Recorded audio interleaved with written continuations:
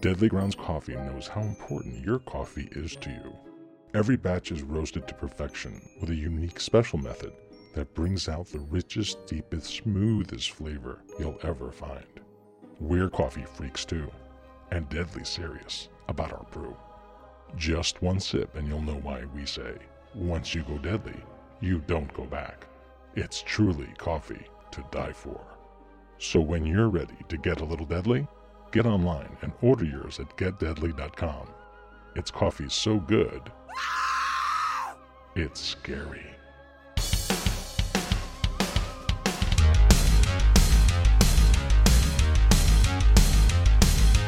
Retro!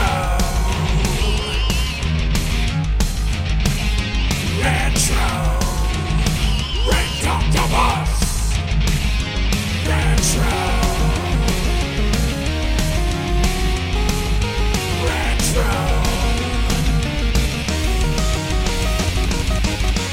Greetings and welcome once again to another episode of the Retro Red Octopus Cephala Podcast, the only show that celebrates all the things that made growing up awesome. We are part of the Dorkening and Inebriart Podcast Networks, and as always, we are brought to you by Deadly Grounds Coffee. I am your host, 8-Bit Alchemy, and with me, as always, are my time-traveling gigawatts, Parasite Steve. I forgot your name. Jesus. Didn't that guy ever have hair? I don't know. I don't think so.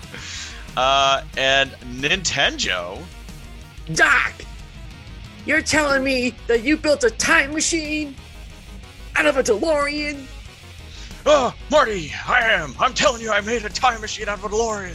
If you're gonna travel through time, you might as well do it in style. Do it in style. Do it in style. Don't I say? And for this episode, and as inspiration for this episode, we have our fourth special guest here today, our fourth host, Lake Yedin. We will be calling you Lake for short because we're American and can't say words good. But how's it going, Lake? Save the clock tower. I'm good. It's quite late, but it's fine. This is just the time differences here, and quite a big time all difference. Right. But I'm quite good. Good. We've been trying to figure out a way to get you on the show for quite some time. I think it's been at least a year. I think we've been kind of talking about it. You are a buddy of ours who's often in the group, one of our favorite Retroids, and you are, for those who don't realize, in Iceland. Yeah, you are. When we looked at our analytics at the end of last year, guess how many unique listens we had in Iceland? Me. It was exactly. You. It was. It was exactly you. There you go. Yep. We land are of ice and fish. We are not huge in Iceland, but you make us feel huge, which we appreciate. So that's really cool. So thank you for coming on the show, man. Yeah. I'm glad we can make this work. No problem. Thanks a lot, man. Thanks a lot. So before we, get too far away from all of this stuff, what the fuck are we talking about here? I don't know. This episode is all about the Back to the Future movie trilogy. If you can tell by our opening remarks, the Back to the Future trilogy being near and dear to Lake, and we wanted to do something that you could weigh in on heavily and be passionate about, and we can all also do the same. So we're going to kind of go through the three movies. We're going to talk about them. We'll talk probably about the first movie for quite a while, then we'll go on our break, and then we'll talk about the other two. I imagine that's how this will go, but you guys know how this goes. It never goes how we say it's going to go. It never does. It never does. So buckle up. Who knows what That's the the best way. It is the best way. So before we get into the discussion, Lake, I wanted to give you the floor and ask you to kind of introduce yourself a little bit and tell our Retroids a little bit about yourself and what you do and what you're up to and all that crap. All right. Well, I am Leikarin. I'm from Iceland. My name is Birkir. This might all sound kind of odd, but Leikarin kind of means the gamer in Icelandic, and I was at the beginning I was thinking to have this all in Icelandic because I'm heavily inspired by a show that was on TV in Iceland called Game TV, which was the only thing in Iceland that we had anything to do with like gaming. And now they are on Twitch, and sometimes I stream with them, but they are having their own shows, and I'm just kind of working on my own stuff. And I was heavily inspired by them. But then I stumbled upon AVGN, and that's where I was like, you know what? No, this is what I want to do. I love retro games, and I want to do this. And then skrillion years later, now I'm finally making my first video. It's just been a hassle, but a lot of fun, but really not the path that I thought. Like, as in, I can't do this in 7 days. It's impossible. But I've gone But 7 years, sure. 7 years, possible. Easy, anytime. No but I was talking to this with a couple of my friends, and I was like, you know what? I'm glad that I didn't start YouTube or anything like a couple of years ago. Even when I was at my dad's place with a big game room and a huge shelf space and all my stuff neatly like stored behind me, like a perfect background. And now I'm in a small like a bunker on the top floor of the house where I live now. And I'm like, you know what? Now is the best time for me to start my YouTube, because now I'm like in the zone and I'm inspired, and I think this is the best time. And also my job allows me to spend some time on this, because I work 7 days and I have 7 days off, which sounds like a dream, but it is kind of rough to go through 7 days on the boat and then come and like, hey, I'm gonna work on this. But because you're a retro collector, right? Yeah, well, it's hard to say that I'm a fisherman, because I go into the fjord. I don't really go like really far out on sea. I've done it once. We sailed for like 15 hours, but we had like, you know, the big circle. We have a big circle in the ocean with fish in like a fish cage. Mm-hmm. Okay. We had to sail with it for like 16 hours, I think. And wow. I was like, you know what? I'll take my small tube TV with me and a bunch of NES games. And that's what I did. I played a couple of games along the way, and then I slept for like 9 hours. It's amazing. Wow. Nice. But, I'm a retro collector, streamer. I stream quite a lot, but I've been toning that down to focus on YouTube finally. And I think it's a fantastic decision. Yeah, I think so too. You've showed us some of your videos in progress, which we, really appreciate that you're looking for our opinions. That's pretty cool.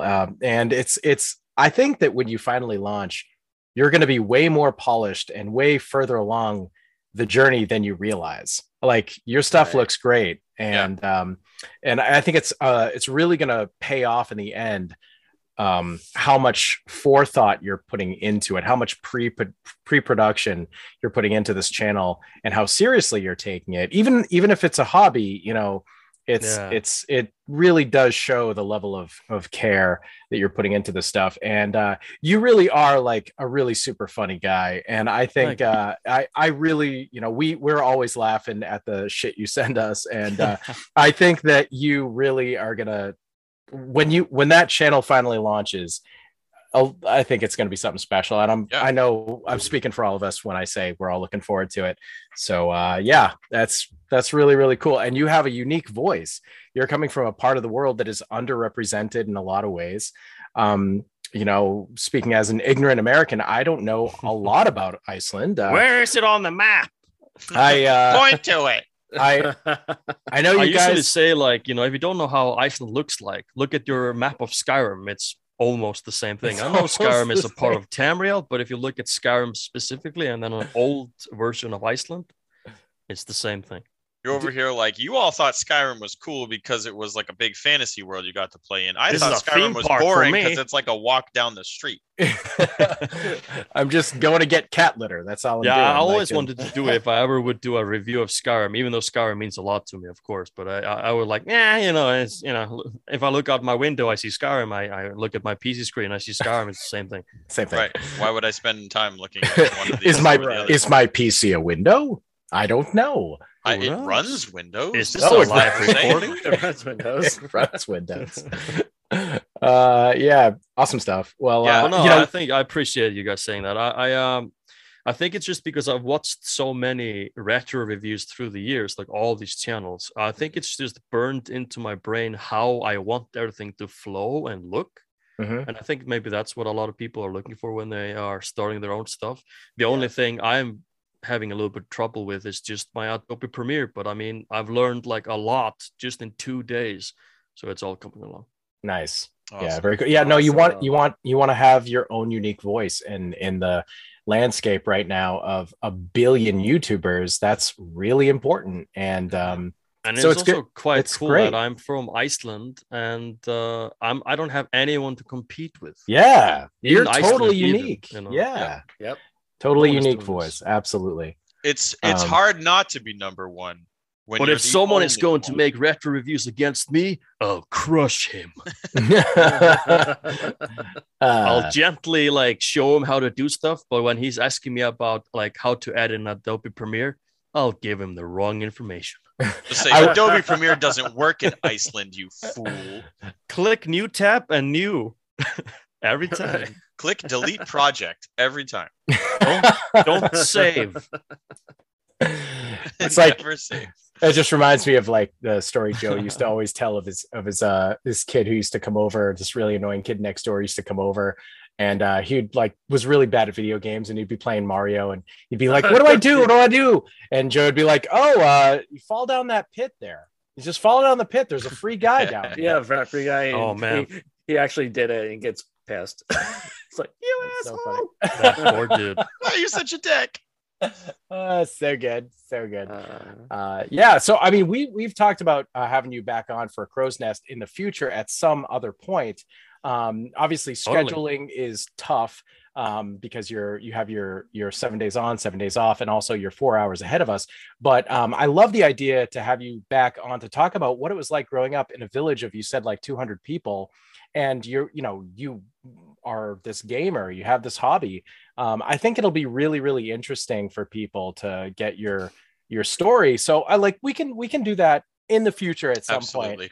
But, yeah, for sure. I might just touch on this just briefly. Like when I used to stream like 6 or 7 hours a day. Like I broke my hand and I was playing like a lot of games, and whenever I showed like outside my window, when I was living at my dad's place, I had this like big window and this insane view. Like for me, it's just outside my window. But when I show other people, I'm like, oh yeah, maybe this is special. There's like reindeers in my garden.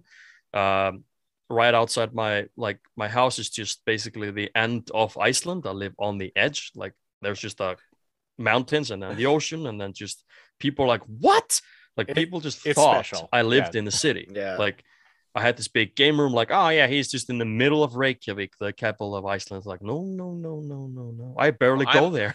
I'm living on the edge. You know that living on the song? edge. Like I'm there. We were talking about. I never forget when I was playing some Nintendo game, and I went like a BRB, and I knew I was gonna be away for like 30 minutes, so I just put the camera outside my window, and it was kind of snowing, and when I came back, there was just a bunch of reindeers. A herd of them in my garden. Totally normal, like honestly, totally normal in my village. And the people in the chat were like, oh, holy shit, he's missing this amazing moment that is happening right now. I'm like, no, this happened last night around 9. You know, they took a crap on my steps. It was kind of awkward. I mean, honestly, I kind of want them to go away. There's a lot of stuff around my surroundings that might interest people. Yeah, I mean, you could have an alternative stream of just nature, and people would probably lose their minds. True. And then so all the days that you feel like streaming game stuff, you can. But if you also want to just keep content, point a camera out the window. And, and like you could narrate. You could like read. You might see my dad mow the lawn. Oh man, that's a handsome dad. Look at that guy.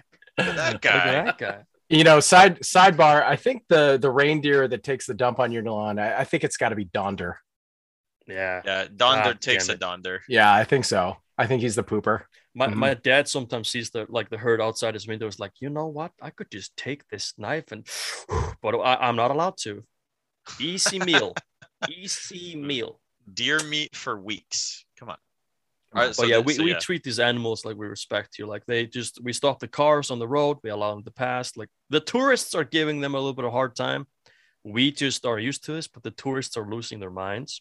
And they drive their cars too close to them. Like they don't know the limit. Like I can walk with my dog really close to the herd because they have seen me before. Like they know this, I guess.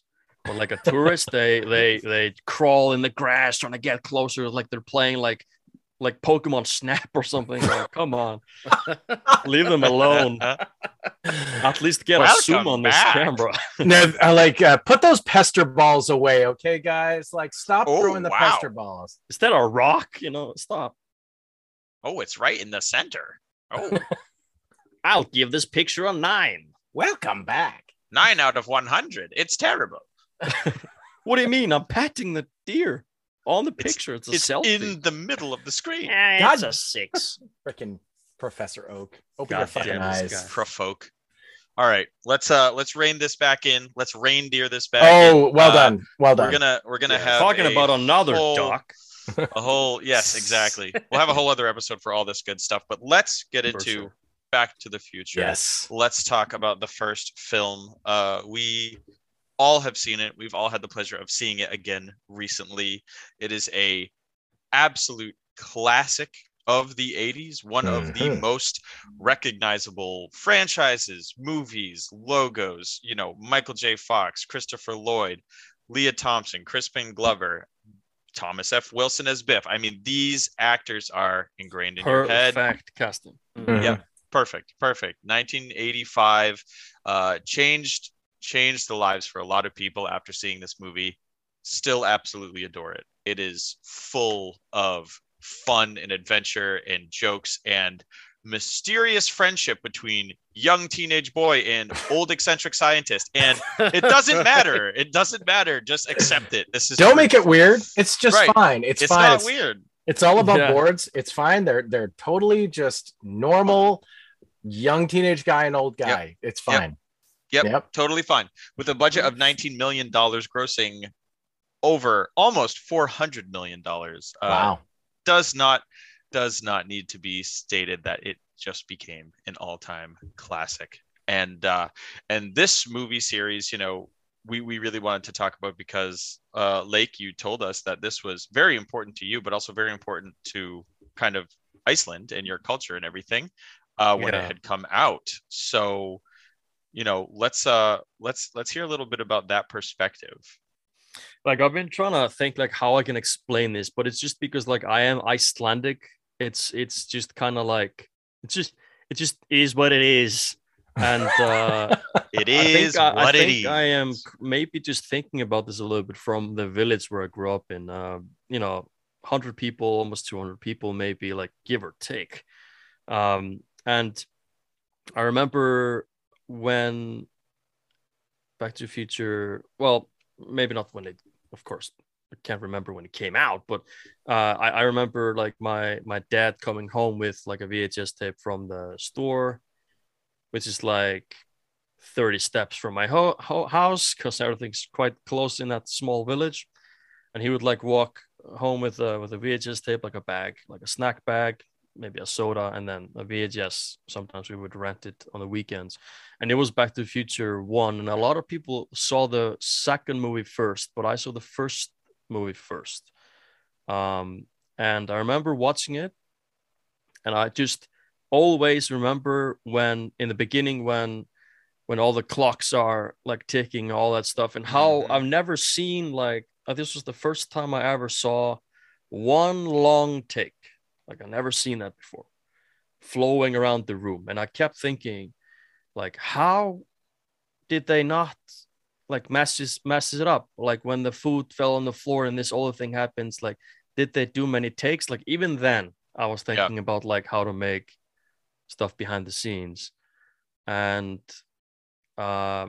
just visually, like the big speaker, like when he's like putting all the everything to the maximum, and then it shoots him into the wall and into the shelf. And I think the moment where I was like, this is something different than I've seen before, is when the song kicks in. Yeah. Power of Love, and he's like on the skateboard, and you know, it's just so classic. Every single movie has this one thing that is specifically from that movie, and when he grabs like at the rear on the car and and just starts kind of like getting a free lift. Coolest thing I ever saw in my life. Right. I know.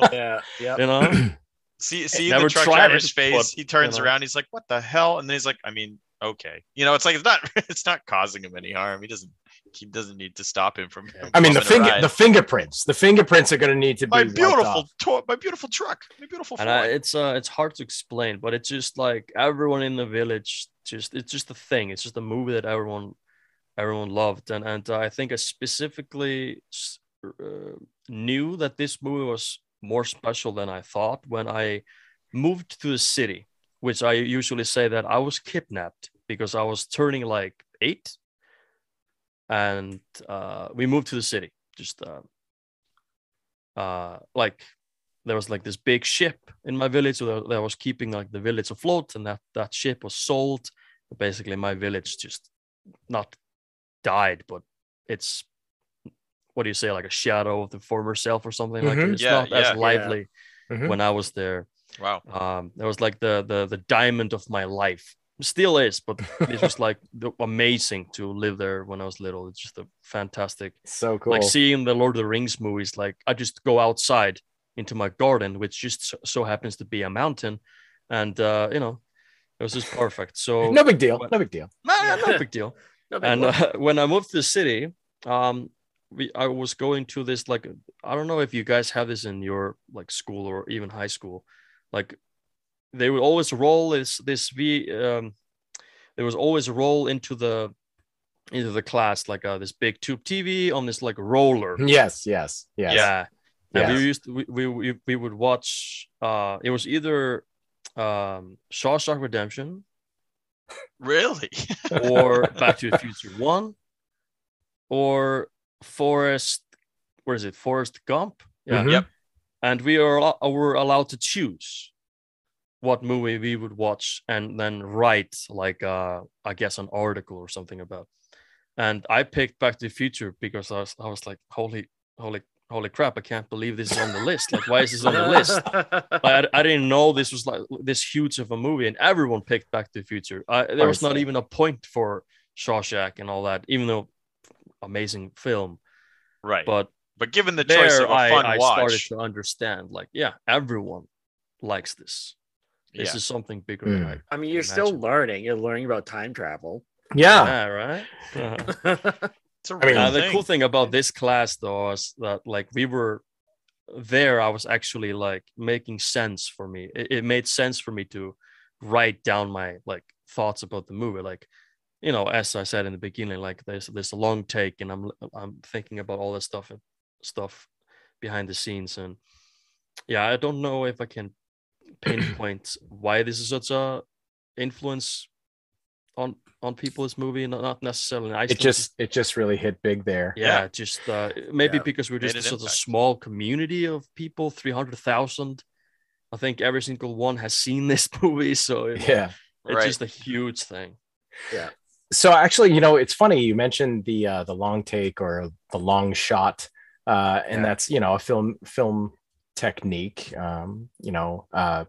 Hitchcock famously played around with it quite a bit, and I actually love long shots, and I always seem to recognize them. And I have to admit something to you: I never noticed a long shot in this movie. What sequence are you talking about?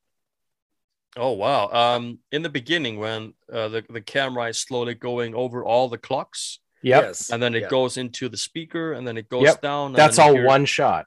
And then we hear Marty walk in, and he's like, "Oh, geez, there's so much mess in here." And then he kicks the skateboard, and it goes and hits like an empty box of like plutonium and stuff. It's a really long take. And then we get revealed. It's really funny. I just didn't notice. I didn't notice that. I love long shots. They're so impressive. It's amazing.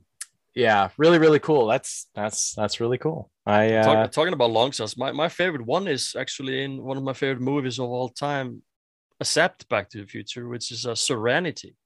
Firefly. Yeah. Oh yeah, great. In the beginning, that's the longest take I've ever seen, and it was just amazing.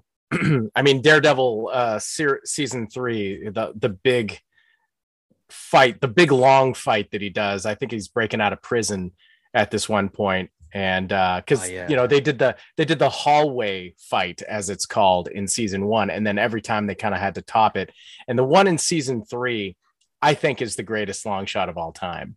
It's really absolutely just unbelievable. Or are they breaking out of like a police station, or I can't remember. It's been a while since I've seen the show. Don't remember but exactly. Oh my god, it's just unbelievable. And there's so many actors that come in their marks at the right times, and they're fighting over here, and then they go into another room, and then they cross over the hallway again and go the other side in a different room, and then they go down the hallway more, and it's just absolutely mind-blowing. But I do love that technique. I think it's very, very impressive and really fun.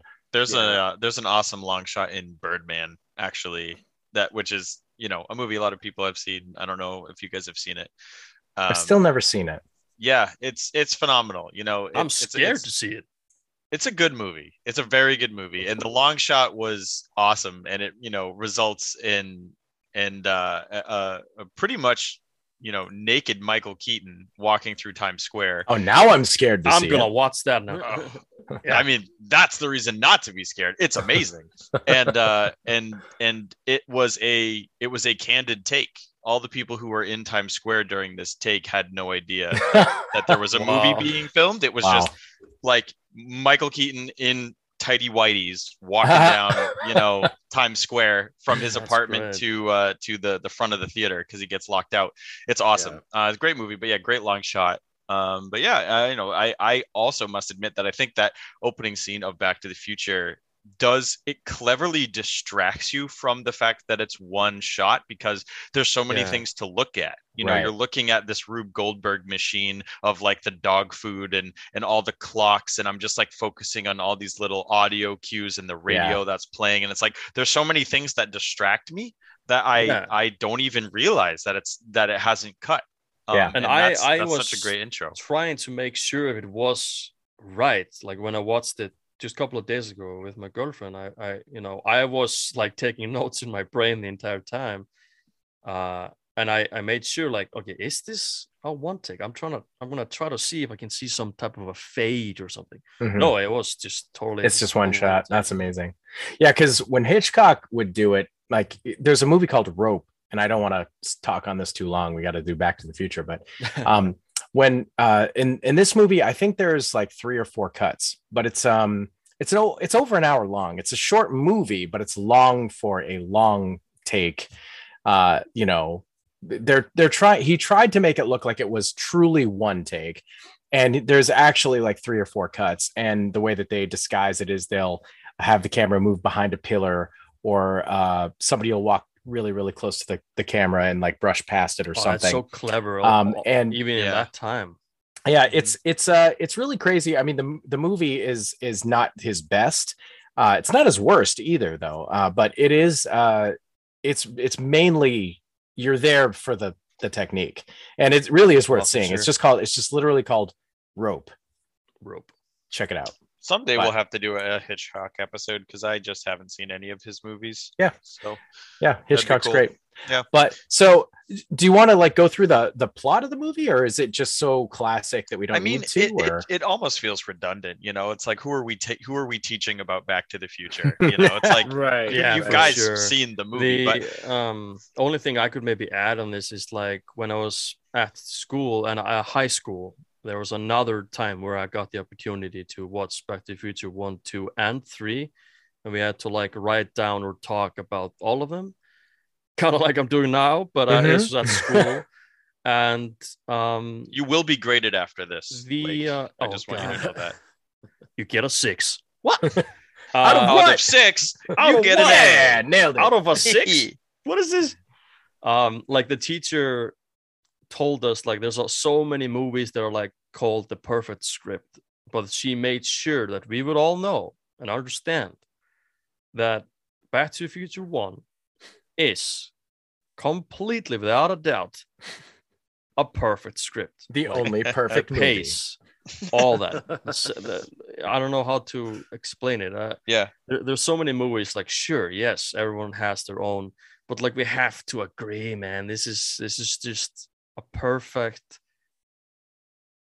perfect It's- movie. I don't know how it- to even say it. I mean, I think, we'll talk about the sequels, but for me, I mean, Back to the Future 1 is the movie of the trilogy. Yeah, It's like for it's sure. the Yeah. one that Yeah. I feel like it establishes everything, and I do feel like it's a pretty flawless script. That being said, there's plenty of people who go into the movie and they go, well, what the hell is this? Why would Marty walk into Doc's house and he's not there? And then why would Doc know to call his own house to try and get a hold of Marty? Like, how would he know that's the best place to My find answer to him? that is always, he's Doc Brown, Right, man. he's What is it? Doc. He's Doctor. What do you think? Brown. He knows. I mean, God, he invented. He's probably in like Doc. the movie number 4. Doc. We don't even know that. Exactly. He's calling from the 4th movie. He's still traveling. Yes, exactly. I feel like he's probably never truly stopped. But yeah, I mean, that the Back to the Future movie has just such a sense of style. We were watching it last night and talking about the jacket that Marty wears, the life The vest. the life The vest, life right? vest. yeah. The life You jump vest. And ship. You jump ship, yeah. Oh, what are you trying out for the Marines? Like all these Pepsi different free. yeah. The only thing free, yeah, right. It's like I'll give you something with no. You gotta pay for it. You Just gotta all pay the for it. quotes as well. I can just go through the entire movie. with just quotes. So quotable, and there's so many scenes of just quality Christopher Lloyd throughout the whole movie, and Oh my God. like he's just sublime. I mean, every time that Doc Brown says anything or does anything, it's just fantastic. Yeah. Right. And it's like there's so many roles that Christopher Lloyd has been incredible in. Uncle Fester is fantastic, and I grew Yeah, up I with was the just movie. about to say, like, I feel like this was his. Yeah, He is the Doc. Like this. Yeah. right. Like he is Doc Brown. Yeah, his 100%. signature role. This is his signature Absolutely. role. This is his absolutely. brand, and so it's like this could have been his resume. It's like, okay, you want Christopher Lloyd in your movie? Okay, well, watch Back to the Future, take a good look at Doc Brown, and then here you go. That's me. I mean, I don't think we would have had Kramer on Seinfeld if it wasn't for Christopher Lloyd, just in general. Yeah, it feels Mm. very, very echoes of Doc Brown. Now that you Right. say that, Kramer is just kind of like. I mean, it's kind of how, frazzled. yeah, and I mean, it's kind of how Christopher Lloyd was on Taxi as well, too. A lot of that is never got to see him, that. Yeah, but he, yeah, I mean, it just absolutely, and I think you could say the same for Michael J. Fox. I think you could say the same for Biff. absolutely. I mean, Biff is the best bully of all time. Even when dick. you Yep. even when you hate his guts, you still like the character. Like Yeah. you don't like him. He's You don't. such a dick. He's awful. He's totally irredeemably awful. But he's so fun to watch, and he's so funny, and just his voice. His voice is like the ultimate Hey, McFly. stupid bully. He's like, Yeah. "Put your what are you neck like a doing? tree and get out of here." Hey, Which what are you looking at, butthead? what are you looking at, butthead? So like, I'm gonna kick your butt. Just now he's amazing. gonna kick my butt. butt. That's a fun. And it's also like with him, I think the cool thing is like we hate him so much, but we love him as well. But the actor is like the nicest person in I've the heard world. that. I've heard that. Yeah. Which is so funny. Yeah, right. I would It's love. I crazy would how they love can to do meet that. him. I would love to meet of anybody from God. this movie. Honestly, I want to meet Biff. Yep. 100%. And he Cool guy to apparently hang out. ad-libbed a lot of his Biff isms. A lot of the Oh, really? like the mixed up, where he would say like make like a tree and get out of here instead Get of outta make here. like a tree and Oh, leave. it's so good. You're about as Right. useless as a screen door in a battleship. It's like It's submarine, you idiot. a marine, you idiot. I do love when his older self corrects him in the second one. Oh yeah, he But, gets he gets smarter later. Apparently. Right. Right. Like a little bit. After like 70 years, he learns a couple of phrases correctly. But yeah, I mean, Biff is such a successful bad So guy. good. He instantly Cannon! in that first scene when he wrecks the car and he's in there and he's talking to George McFly and he's Yeah. just shitting all over his life. It's like, wow, I totally hate you, like just so detestable, and it's so effective, it's so quick, that you And also get how that. they use his what do you say in English? Like his posture. Like he's always Right. like way He's got- taller than Marty, like way Yeah. taller. Yep, he stands up wicked straight, wicked, he looks imposing. 20 years older than Marty. Just the Mhm. perfect bully, Right. like look and feel and all of it. It's And then speaking of his posture, I love so much one little detail. I feel confident that it was what's his name? Tom Wilkins? No, what's his name? Tom. Cruise? No. Biff. Oh, wait, he's small.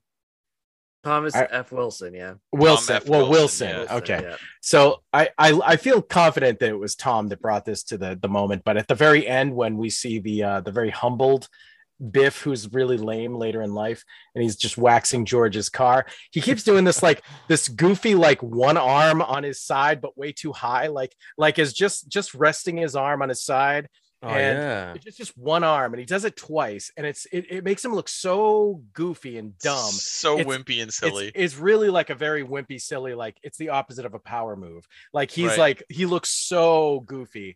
And I love it because you would never see him do that before.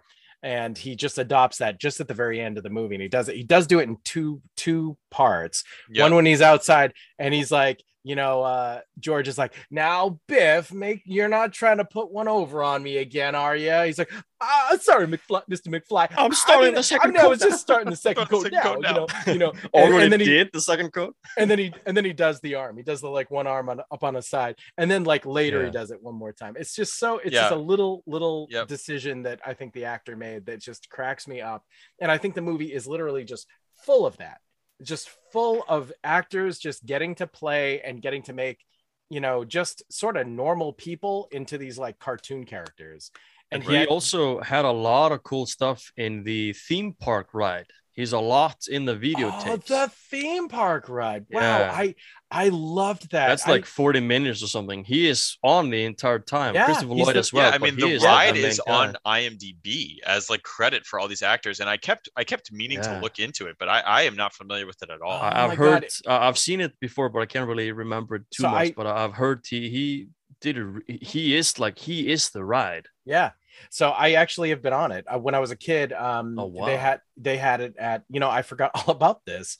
It was just Back to the Brain Future. blast. It was literally Back to the Future, the ride. Scott! Great Scott! Whoa, And- heavy. Yeah. What are you? You have problems with gravity in the future, Marty? Yeah, it was great. It was a Motion Odyssey ride, as they're called. So your seats don't actually go anywhere, but they do tilt, and they simulate motion by either tilting or blowing air at you that makes you feel. It tricks your brain into feeling like you're moving. So it's a combination of the movie that's playing on the screen that you have glasses for, and they'll blow wind at your face and they tilt your seat, and I swear to God, it 100% works. You just feel like you're moving. It's like playing Arctic Thunder, where the wind Sounds is like kind of my blowing highly on your face. modified NES. It was it's probably Right. probably a little better than that. In fact, I would say it was pretty cool. No, it was great. And what they do is, and Disney will do this now too, and I'm sure Universal Studios does with rides that are like really big rides that they know a lot of people are going to be there for. They sort of have made the line section entertaining, or as entertaining as they can, because standing in line sucks. So they sort of place some of them have like games along the way. But with this one, there were different sections where you would get part of the movie. And you're right, Tom Wilson was Biff, and he was stealing something. And then he had a second DeLorean, and it was up to us to supposedly get in the DeLorean with the help of Doc Brown. And we had to chase Biff through time. And there's So cool. cool. There's like a T-Rex and stuff that you kind of encountered later. And it really was the first time I had ever experienced that Motion Odyssey thing.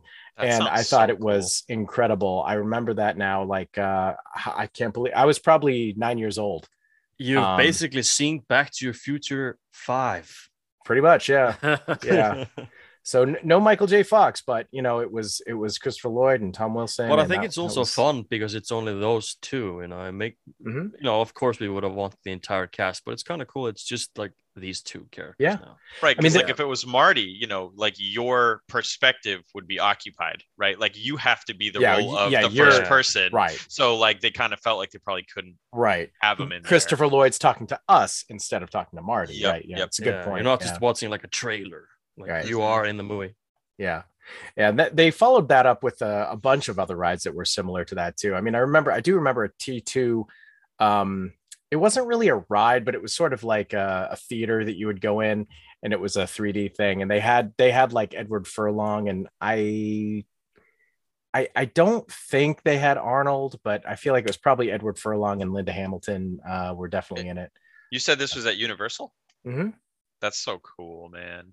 That's so cool. I've Might never been to any. I mean, it's possible. It's I know, possible I've I'm never wrong, and it's possible it was MGM Studios back in the day, but it was one of the two had it. Very, very fun. The coolest theme park I've ever been in is like in Iceland. Is your backyard?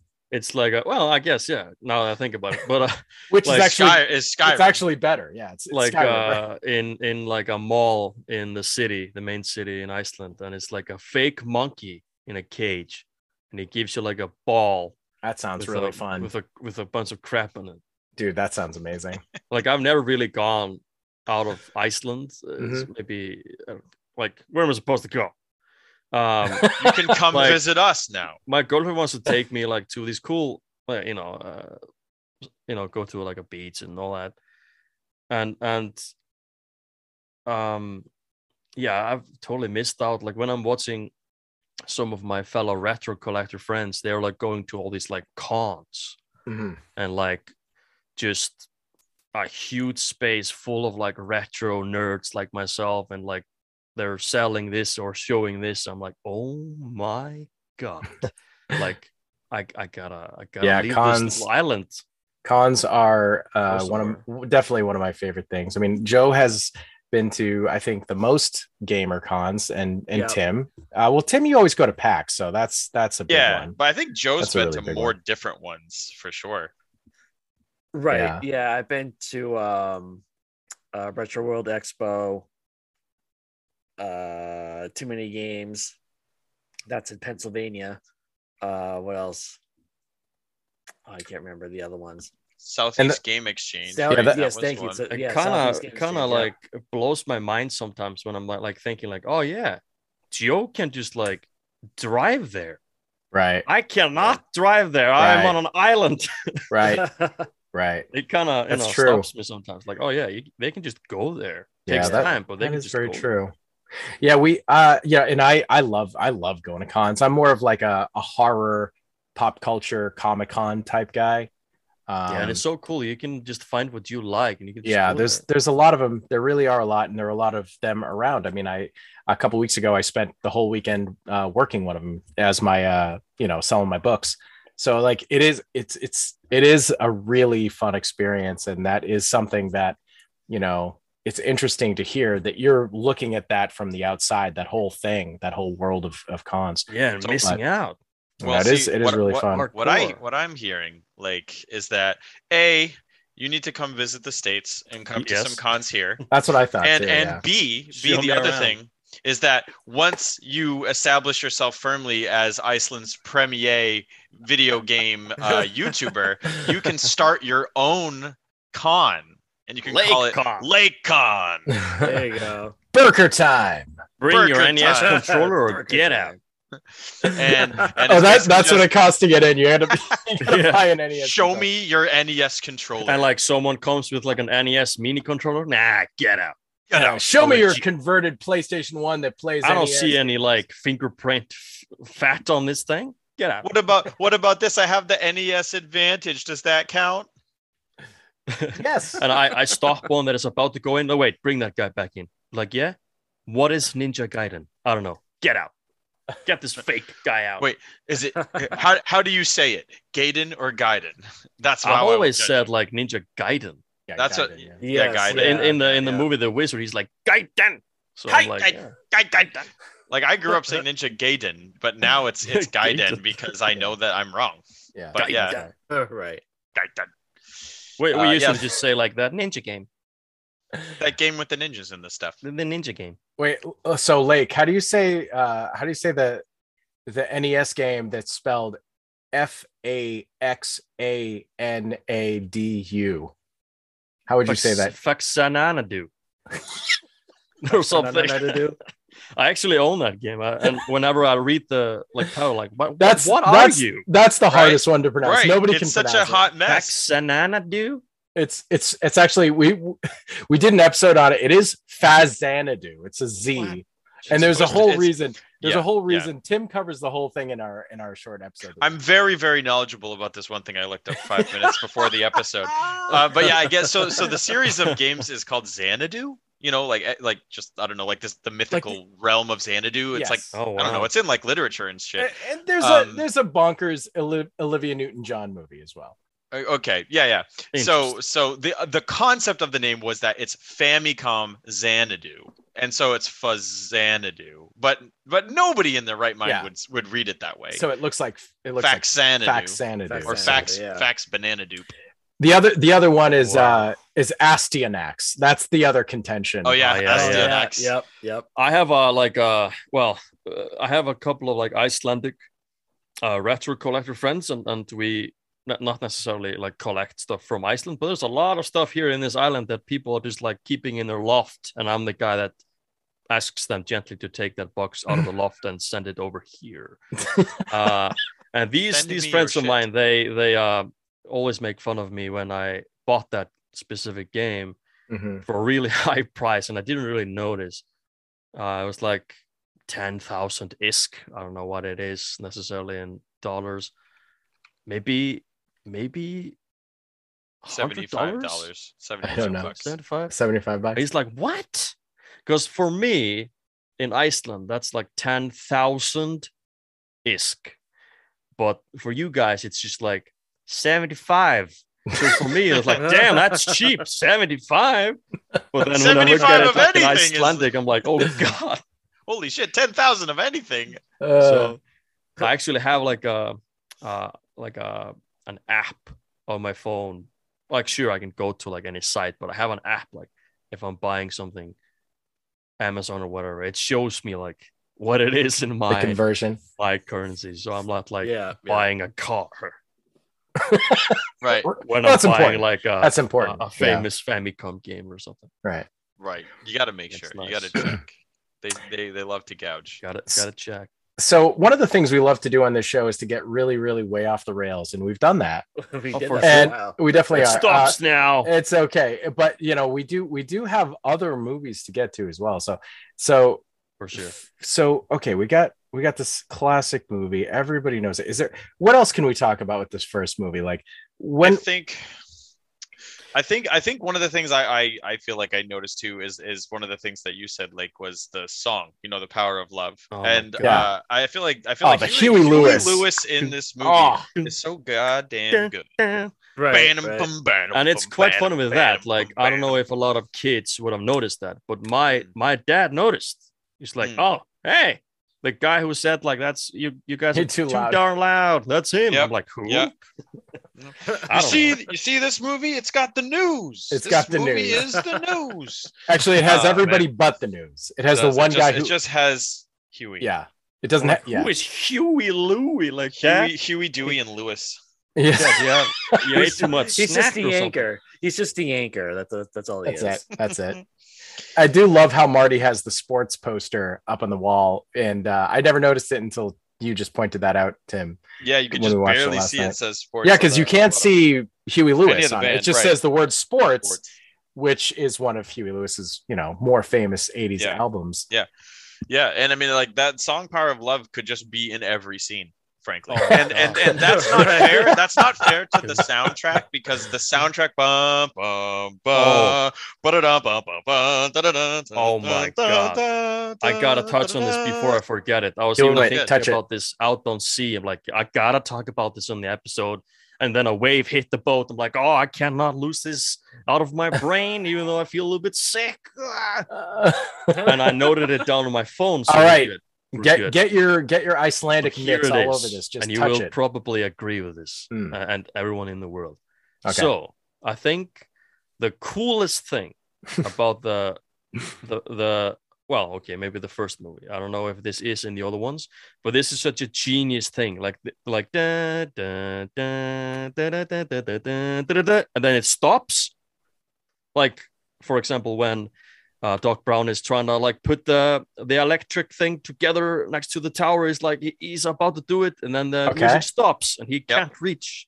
Like da, da, da, da, da, da, and it makes us stop and think like, what's going on here? because the music stops. Okay. And then Marty is like driving the DeLorean, is about to hit the wire, like stops again. Something else is happening. I've never seen music that you hear all the time throughout the entire movie. Never gets old and used like that to use as an action. Yeah. You know, That's interesting. It stops, and you know, it's. I didn't notice that either, but amazing. that is really interesting. And, so there are, they also do it. They do it in a lot of scenes. So this is, you know, a perfect example of a musical motif that they took that theme that they established at the beginning, and then the composer kind of separated it out and broke it up and changed the feel of it to match all these different scenes of a movie. And that level of composing for film is just so rare these days. Yes. Like you almost never ever see composers put that kind of effort into establishing a theme and using it and doing variations on a theme, because one of the other things that song is used also in like any of the scenes where it's kind of like mysterious or like a little bit tension building, like you pointed out, you know, the abrupt stop is really effective, but also sometimes you just get the womp, womp, womp. Yes, like zooming on something, and it like hangs on that third note for a long time because it's kind of like genius. It's just an uneven note that doesn't resolve, and you just kind of get like that tension, and it's phenomenal. It's also used for like emotional effect in Back to the Future 3, like you know, Doc and what is her name? Oh God, Jennifer. Yeah, when they are like, you know, romantic scene or something, or a sad scene, or you know, it gets like a slower version of the song. It's used a lot, and it's just like a trademark, I guess. It fits everything. Just use the same song all the time. It just works. Alan Silvestri, and just truly amazing. I also think of the Ghostbusters theme, not the song, but you know, some of the rhythm, like there's just like little elements that they use throughout the whole movie, and that I geek out so hard for. And actually the new Ghostbusters movie brought back a lot of those musical motifs and used them throughout the movie. And even like it refused to play the whole thing for like the first hour or so of the movie. It kept teasing you with little sections of it, and then you finally get to hear the whole thing, and I was just like, oh, it's so good. They know exactly what they're doing. So I love that. I love that so much. And man, does Back to the Future have that in spades. Nails it. Yeah. That really was more of a thing back then. It's true that nobody really does that anymore. They're not concerned in it, but it's funny. Like it was so common back then. Like it would be in like cartoon shows would do that. Like I remember distinctively, DuckTales would do that.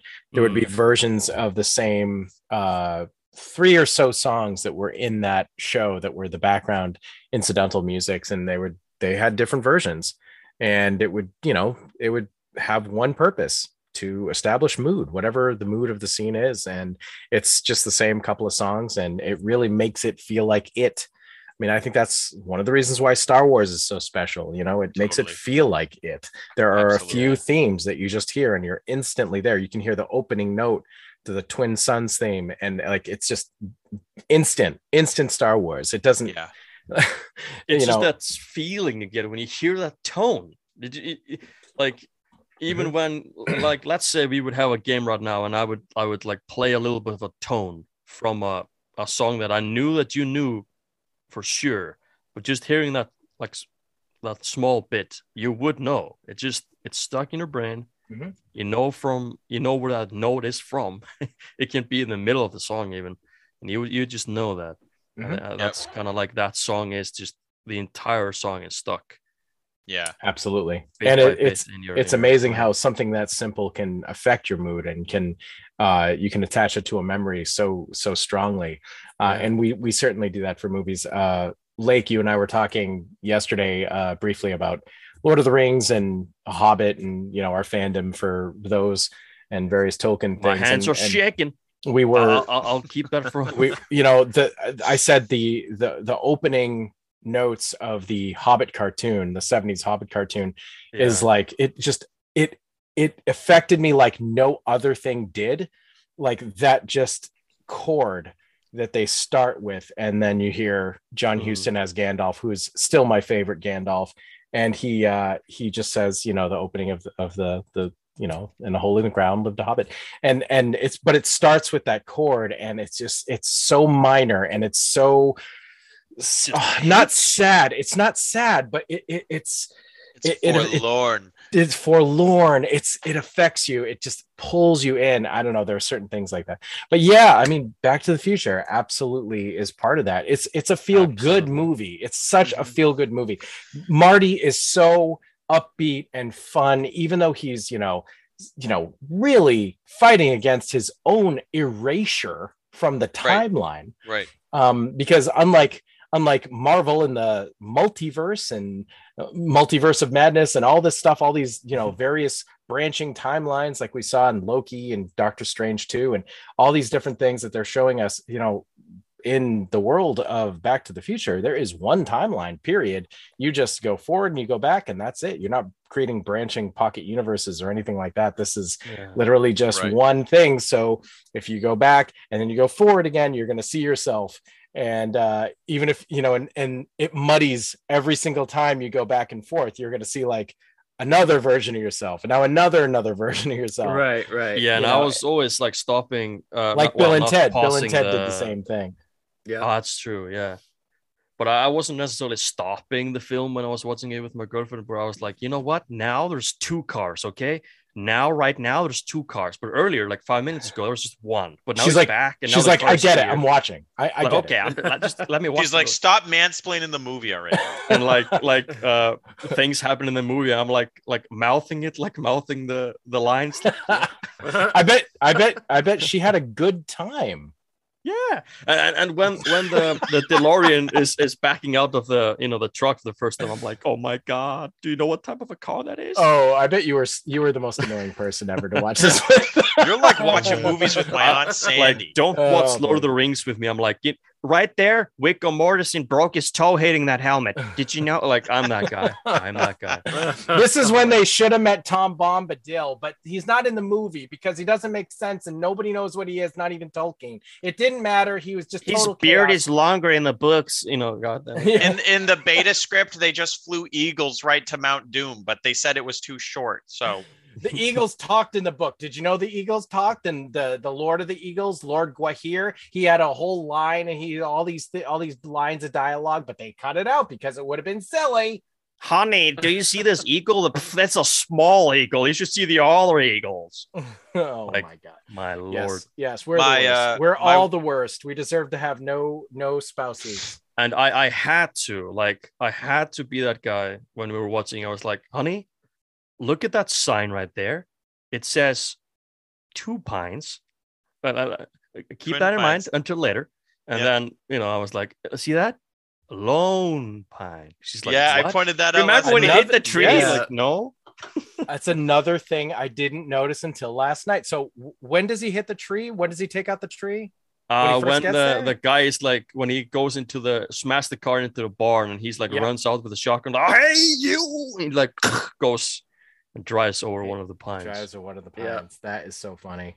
Yeah. Another thing I didn't notice was the 8-bit pointed all of these things out last night. The truck full of manure. Right? Do you want to tell this? 8-bit? Yeah. I think it's neat that in the first movie you see the truck full of manure that they hit. They go, oh shit, and they hit it, and they show the side of it, and it's like D. Johnson is the name on the side. But then in the later movies, I don't remember if it was 2 or 3. I think it was 3. But they establish like this person, this D. Johnson person, and I mean the gag reoccurs of them hitting a thing and getting crap all over them. But like they keep referring to D. Johnson, and I think eventually in the third one that character is on screen, like you see them in one scene, and it's just funny because it's like such a throwaway random thing, and I love that like it is a movie that you get a lot of different things out of the more you watch it because there's so much attention to detail to all of the little elements all over the movie, and I think that's intensely fun. Mhm. Like, I didn't even notice that the truck that Marty gets at the end of the first movie was in the beginning of the movie. You know, that he's kind of looking at it and he's like, oh, you know, someday I'm gonna get that truck and or whatever. Yeah, you know, yeah. you know, when he's Look when at he's that gonna be 4x4. when he's Look when at he's that sad. 4x4. Look at that hack job. It's Yeah, I amazing. mean, And also, there's a couple of other things that I noticed. I noticed this before I saw it on like YouTube, like top 20, blah blah blah. When we even talked about this scene earlier, I was about to mention it there, but then it fell out of my brain. It's when like now, Biff, are you like you know, when he's about to put the second coat. yeah. Yep. No, sorry, that's the wrong one. When Marty goes home for the first time and we see his father and everything for the first time on screen, he's Mhm. like, I'm sorry, son. I'm just not up to like this type of deal. Like he can't do Yeah, this. He's like, I'm really That's- bad with confrontation. Biff- Biff is my supervisor, and I'm just not like there's a jar of like candy. it's like the maybe peanut brittle M&Ms. that he pours. Oh, okay. No, I know. And that was supposed to be cereal. They shoot that scene a couple of times and he always takes the candy out. So if you watch in the beginning, it's full. And then it cuts to Biff. He's talking to Marty's father, blah, blah, blah. It cuts back to Marty and it's like almost empty. And he puts his hand into it again and takes another candy out. And it's almost empty. Like it's clearly just like, it just 60 balls are gone out of this jar. This is a And lot I of noticed takes. this before I even saw this thing on YouTube. There's a bunch of stuff like this that I don't know. I pay way too much attention to everything on screen. That makes it so much more fun, though. It's really fun to do that. And I kind of want to ask you guys, I have it here on my notes, on my 6 pages of notes. Oh my God. Cue six knuckle pages. cracking sound. I want to ask you, like, what is your favorite scene? If you like, do you have a favorite scene from the movie? It doesn't even have to be the famous scene necessarily. Yeah, actually, I have one that I can mention. There's that one scene where Marty's dressed up in his hazmat suit, and That's really good.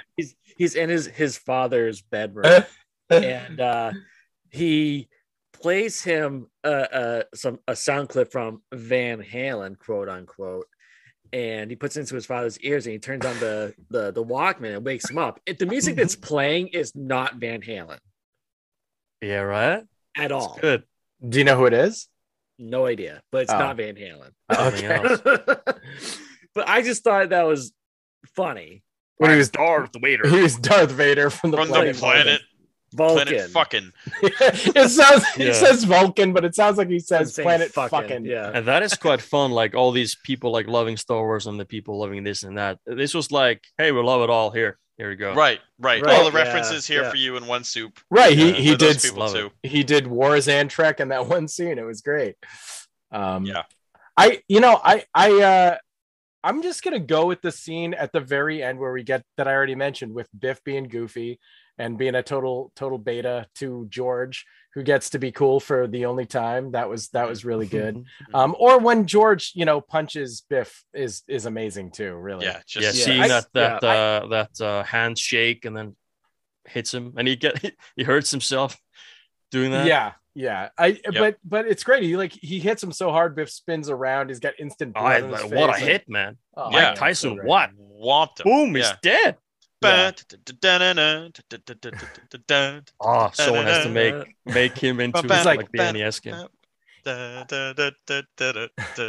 They call me Glass George because I have a jaw. One victory under my belt. One hit. Should I say damn? Sometimes I drink orange juice and when I do I pour it into a glass and then I drink it out of the glass. Milk. He's Thus, so Glass awkward. George was born. He's so awkward. I feel like you could go Yes. on forever. and I he'd am be your- terrible. Density. You're- Destiny. I mean, you're oh my god. So and you're supposed to just like get over the fact that he's a total creeper too. Like Right. He was literally like up the tree. He's staring. a peeping tom. He's a peeping tom. My kind of guy.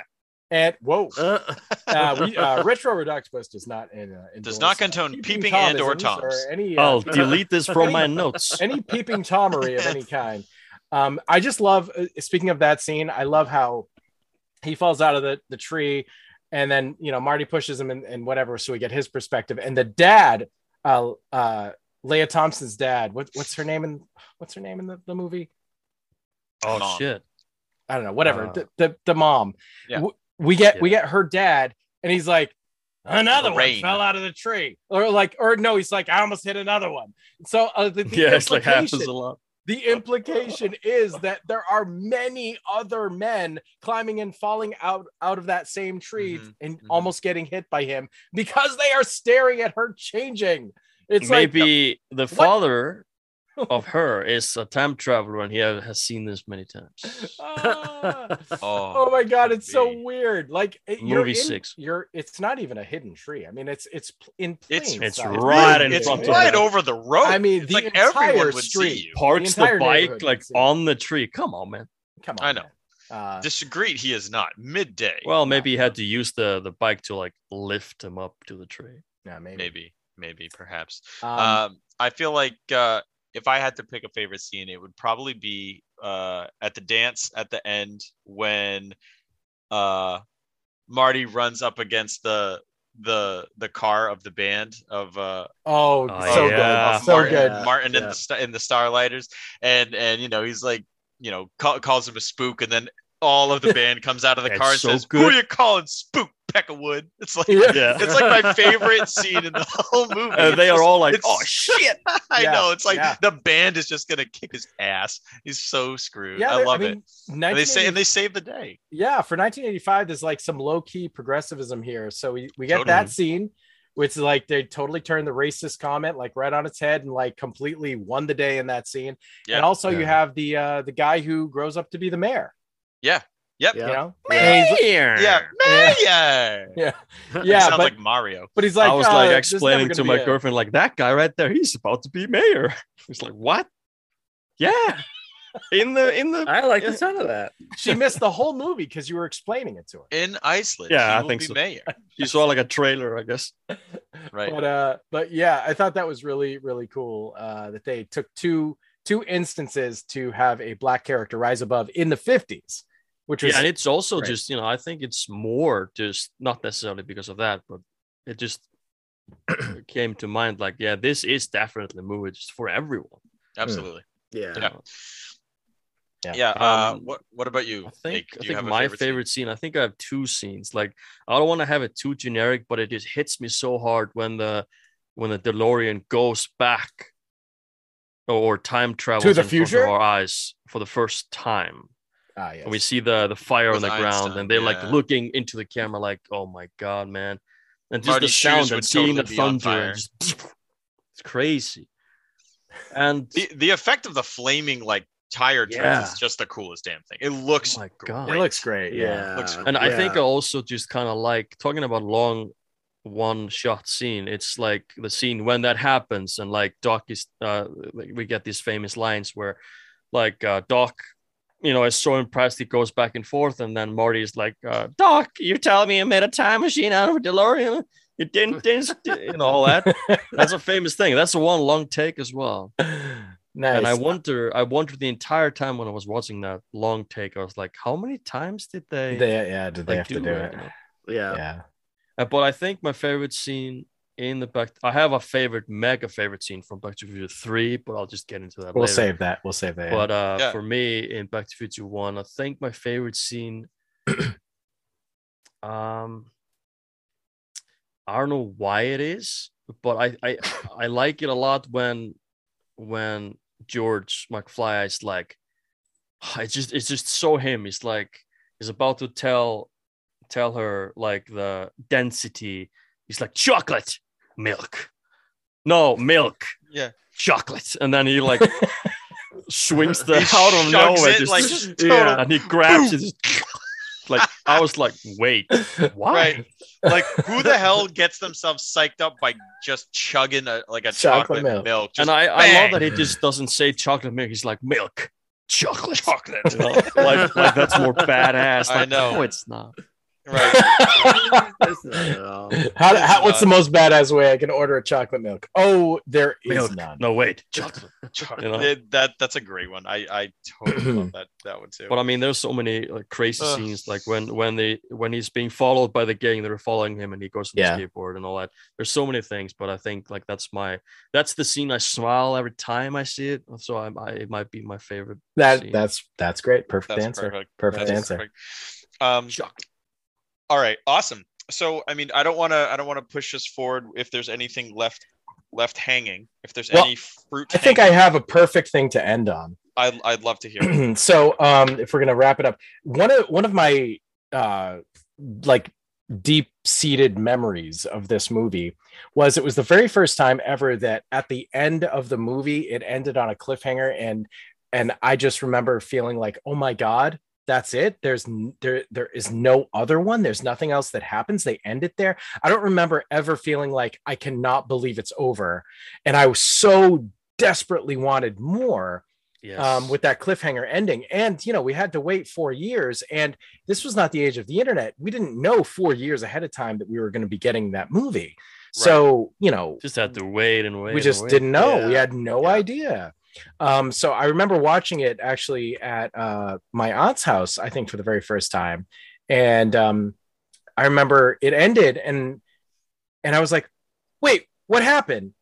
Like, I thought something had gone wrong with like the broadcast or something, or did the tape, did it eat the tape? Where's the rest of the movie? And she's like, that's how it ends. They end it like that. I'm like, what? And I don't think Grandma, you crazy. Yeah, I don't think I ever had that experience before where I was just like outraged and just like pained because I needed to see what happened next. It's just such a likable cast and story. It just can't go anywhere. They have a freaking time machine. It can go endlessly. Of course, it never should go too far, but they end it. They could have just had the simple ending, but to have everything is getting wrapped up, everything's nice, everything's good. George is in a better place. Biff's a loser. Marty's got his 4x4. And like, and then everything's fine. Doc's in the future. And then he comes back at the last second. And it's just like, wait, what? There's more? And they didn't need to do that. And for them to have done that, like, is ballsy because damn. Oh, yeah. If they didn't ever make sequels, like that would have been one of, I think, the most iconic cliffhanger endings ever. And also just how on earth did they not stress out when they figured out like, oh, we're going to have to make Hill Valley again, right? Like 4 years and later, we can never touch anything of this because this has to be like this before this is like this. Crazy. Oh my god, crazy. But yeah, pretty cool. So I just want to say that because that ending is just such an ending. Yeah, it really is. It is a top. I have to add one more thing on the Back to Future one. I was talking about like legendary stuff from the movie that I found to be so unique, like the car. And just the whole thing, the music and everything. But I also, what makes me think about the movie every time, well, what I'm trying to say here, every time I see it, I'm like, yeah, this is such a cool thing. It's the picture. Like they're fading from the picture. That's such a cool idea. It is a cool idea. It would have not been good if Doc was like, I don't know, your brother is gone. Like, I don't know. It's like, is he missing? Is he dead? It's a tangible thing that convince. To, like, show it. Yeah, right. Marty needed to be able to believe it. The disappearing of them is very cool and very scary. Really cool. It gives you that doom. Well, you know what it is. Doom is the best. You know what it is? It's the ticking clock. Yeah. Oh, that's what it is. Yep. It's that's the mechanism that makes the main character have not a lot of time to do what they're trying to do, which enhances the sense of urgency, which enhances the sense of excitement. And, the stakes are so high. And that's what separates a good story from a boring story, if there's no stakes. Also kind of cool. Like if we would go back in time or in, ahead of time, we would want to go out and check things out. But like here, Doc is like, no, you cannot interact with anyone and they cannot see you, or like, what? Right. No, it's like you have to do this quest. Right. Well, it'll be okay. I can hang out around in the 50s. But then he for meets a week. woman and has 3 babies. Yes. Yeah, he was much more responsible though before that than say Rufus. Right. Rufus is just he's like just go back in time and do whatever the fuck you want to do as long as you finish your report. That's all that matters. By 6 o'clock. And that's like you can fucking you want to squash some butterflies? You want to do some butterfly effects? Like, go for it. Like, I don't even care. As long Sound as you... of thunder, I can't hear it. I want the report by 6. 6 o'clock. That's what you got to do. Yep. Clock and San Dimas always. The Eiffel Tower never happened. All right. Nope. Well, that's fine. Fine, no problem. No problem. As long as you report complete. Yeah. So anyway, Back to the Future 1. Awesome flick. Awesome I think we've done it. Perfect script. Great Scott. Perfect Scott. Perfect script. Great Scott. Great Scott. Marty. So perfect. Great. We've been talking for like an hour and 40 minutes ish, give or take some. This is a perfect halfway point for our 3-hour episode. Lake, you're never going to sleep. Don't worry. The second half of the episode will definitely not be as long, right? We can all confidently say that. Definitely, right? probably. Right. Definitely, probably, maybe also. But anyway, the first half of the episode ends here, and it is about time for us to take a short break. But before we do so, we have something to ponder. Octoponder, that is. Ka-chow. So we posted this question to you all on Facebook, and we will read our answers when we get back, as well as yours. So the question is that I posted it today. So if you didn't answer by now, too late. You're out of time. No, they can ponder it now. They can ponder it over the break. No. Okay, but you won't be read on the show unless you have a DeLorean and you That's go back. True. That's what they need to do. So if you could hop into a DeLorean and travel to any point in time, where would you go? Where would you go in your own DeLorean? So think about that, and we will see you after the break, so stay tuned. Hey, what's going on? I'm Steven. And I'm Ron. And we're the hosts of the Super Retro Throwback Reviews audio podcast. If you like to hear the latest pop culture news with some smart-ass commentary as well as the latest movie reviews, then check us out. Also, we're a multi-award nominated podcast, so we're doing something right. God knows how that happened. So check us out on all major podcasts and distributors, and check out Super Retro Throwback Reviews on all social media platforms.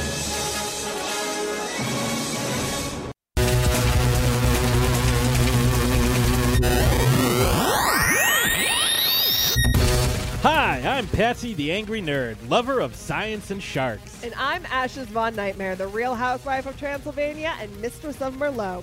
And we're the hosts of the Throwdown Thursday podcast, part of the Some Buddies and Grand Guignol networks. Join us each and every Thursday as we break down all the characters you love and love to hate. That's right. We cover characters from movies, television, books, video games, and even real historical figures.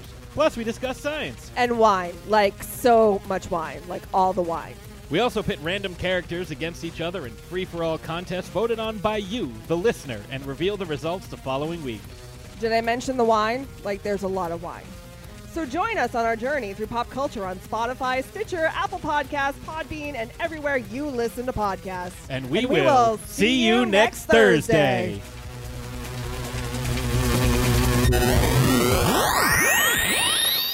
This is Larry Blameyer, the director of Lost Skeleton of Cadavra, and you are listening to Retro Redoctopus. Oh, yeah. Hey, are you ready to do some thinking? It's about that time where we ask you, the audience, to Octo-Ponder this. All right, welcome back aboard, everyone. Before we took a break, I asked you all if you could hop into a DeLorean and travel to any point in time, where would you go? What is the place in time you would travel to? Future, past, whatever. You know, think of Sonic CD. Future, past. You know, what are you working with? So, I will probably start it off with an easy answer for me, because it's the 80s. I would go back to the 80s, and if I had to say, I'd probably go back to the late 70s so that I could truly like experience the transition. But the 80s is such a time period full of so many things that I've grown to love over my whole life, and you know, I think having my brother be 12 years older than me is part of that exposure to it. But also, I don't know, like I feel so disconnected from people that are like the same age as me, because like or slightly younger, because so many people are just like into all like current things and modern music and in modern everything, and I'm just like still listening to Oingo Boingo albums from the 80s and like watching horror flicks and slasher movies from the 80s that I just haven't gotten around to. I have a Phil Collins record literally 2 feet from me. Like I just have such a love for this shit. So I mean, that's kind of the easy one of like, I would genuinely like to go there and spend time, and like that's realistic. If I could go to any other time real quick, I would definitely just go, probably look at a dinosaur and then like promptly come back, take a pic, right, snap one for the gram, and then call it a day. What about you, Nintendo? I'm gonna cop out and give the same answer that I gave for the Bill and Ted episode, and that would be to travel to the 80s and go see Dio and Twisted Sister play in Worcester. Oh, hell yeah. Because would you like pay the ticket or go in time so you would just kind of I'll pay it. It'll be legit. I mean, it would have been back then. It would have been like what, $20 to see. Right. both. Yeah. The money now is like, you'd have way more. So it's probably like a $10 show. Right. But yeah, that'd be my pick, because that'd be like my dream show. Yeah, you gotta wait in line, all that, live it. Dio and Twisted Sister. That's a hell of a combo. I mean, holy crap! Absolutely. I would give one of my nuts for that. All right, Parasite Steve.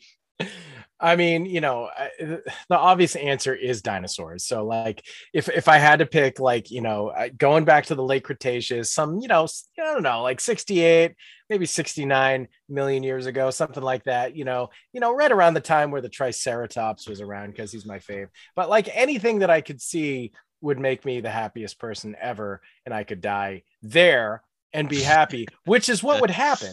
So because of that, because it's like a one-way ticket. Let's be legitimate. It's a one-way trip. Like it is. There's no way I'm surviving this shit. I'm not punched equipped. your ticket. I'm not equipped. I work at a fucking. I work at a desk all day. I don't know. How am I supposed to deal with things with these? Throw a pan at it. That's probably not going to work. I don't know. I could bring a pan. Send it a sternly written email. I mean, throwing the pan will work, but I could bring some after that will work. I could bring some pester balls and then get some really good shots for Professor Oak. But wow, that's a 4. But I guess my real answer, because I want to survive the trip and make it back to have memories of said trip, is I really want to go back to like the early 30s and catch some of the Universal monster movies when they were first in theaters.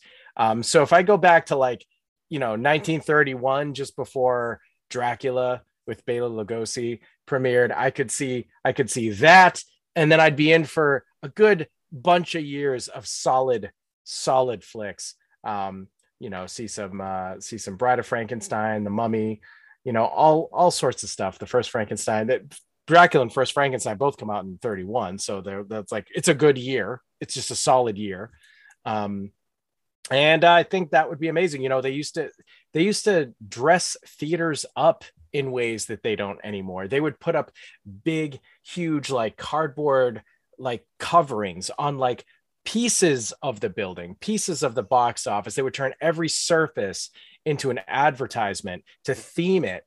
Not all theaters, but like, if I'm going to like West Hollywood or something, like I want to see like where they premiere, it would be, I just can't imagine anything cooler than that. Or like maybe go back. Well, I mean, 33 is King Kong, so I'd be there for King Kong. King Kong is like, people supposedly like ran out of the theater because they couldn't believe what they were seeing. They were so scared of the big monkey. Like, wow. Like the thought of like being in the theater as like a super just future creeper who's just like waiting for it to happen. I mean, I can't even imagine how fun that would be. You would be the only one left in the theater trying to explain to people, oh, this is like done like this. I would become very much like you in that sense. I'd be like, well, you see, this is what's happening here, and they're just like, "Blah!" Stop running, people. This is not real. Yes, it's not a big it's not a big monkey, folks. It doesn't have a tail. It's a gorilla. It's not even a gorilla. Look at it. Look at the posture. But anyway, yeah, that's a great idea. All right, Lake, what about you? Kind of have two answers. The first one is just the one that I would definitely do, is to go back to, exactly when Sega Genesis versus Super Nintendo, the war was about to begin. I would just want to be in that war and fight that war. Right. As in, like, being on both sides and just living all the releases. And like when someone is telling me Nintendo, Sega can what Nintendo don't, just punch them in the face and just like, I'm on both sides, man. I don't know. I would like to live in that war and be like I don't know, maybe a traitor, be on both sides. Right, like, right. You'd be a double agent. Both sides, like, yeah, valid point. Yeah. You'd be the man with no name. It'd be the good, the bad, and the Sega Genesis. Well, I mean, I would be the only one that would know what that means. Right. What is this? Well, Super Castlevania 4 is a better Castlevania game, but Castlevania Bloodlines is pretty great. It's the first appearance of the long time series composer. Not just a spear, a goddamn spear. Goddamn spear. No, I think I would like to just, I don't know, live in that moment. And like I think the coolest thing would be like Chrono Trigger comes out tomorrow. Like, that would be insane. And everyone is like, oh yeah, I don't know, whatever. That game looks like a game that people might play. And you'd be like, I'm like, oh my. I bought first of all, copies. I would buy like a lot of copies and then go back and sell it. Yeah, you could buy all the copies of Little Samson and then you'd be set for life. And sell them for all the thousands of dollars. Yeah. Keep like one. Keep one copy. Just one. I think the second, like, this is the obvious for me, but also now that I'm thinking about it, I would also like to go, because like I'm 1992, and that's just like when I'm coming out right there. So I didn't really experience like, Sonic the Hedgehog was like being presented to the world when I was being born. So I missed out on that, but of course I grew up with Sonic and all that stuff. But like I would have liked to also be around when the NES was coming out for the first time, and like waiting for all these rumors and reading Nintendo Power, and we didn't have that in Iceland, Nintendo Power or anything like that. So I don't know, it'd be cool to be like super psyched for like Super Mario Bros. 3 coming out and seeing it in going to the theater, seeing the wizard, seeing that in that movie. Like I want to just experience stuff like this. Right. Yeah, you're just talking about Nintendo in my life, basically, because we did all that stuff. I want that. I want to be here in the snow, in the cold, trying to make my Sega work. Like looking at reindeer poop. We're slightly older. I mean, the reindeer poop is better than the wizard, technically. It's just a goddamn commercial for Mario 3. I mean, come on. It's a goddamn commercial.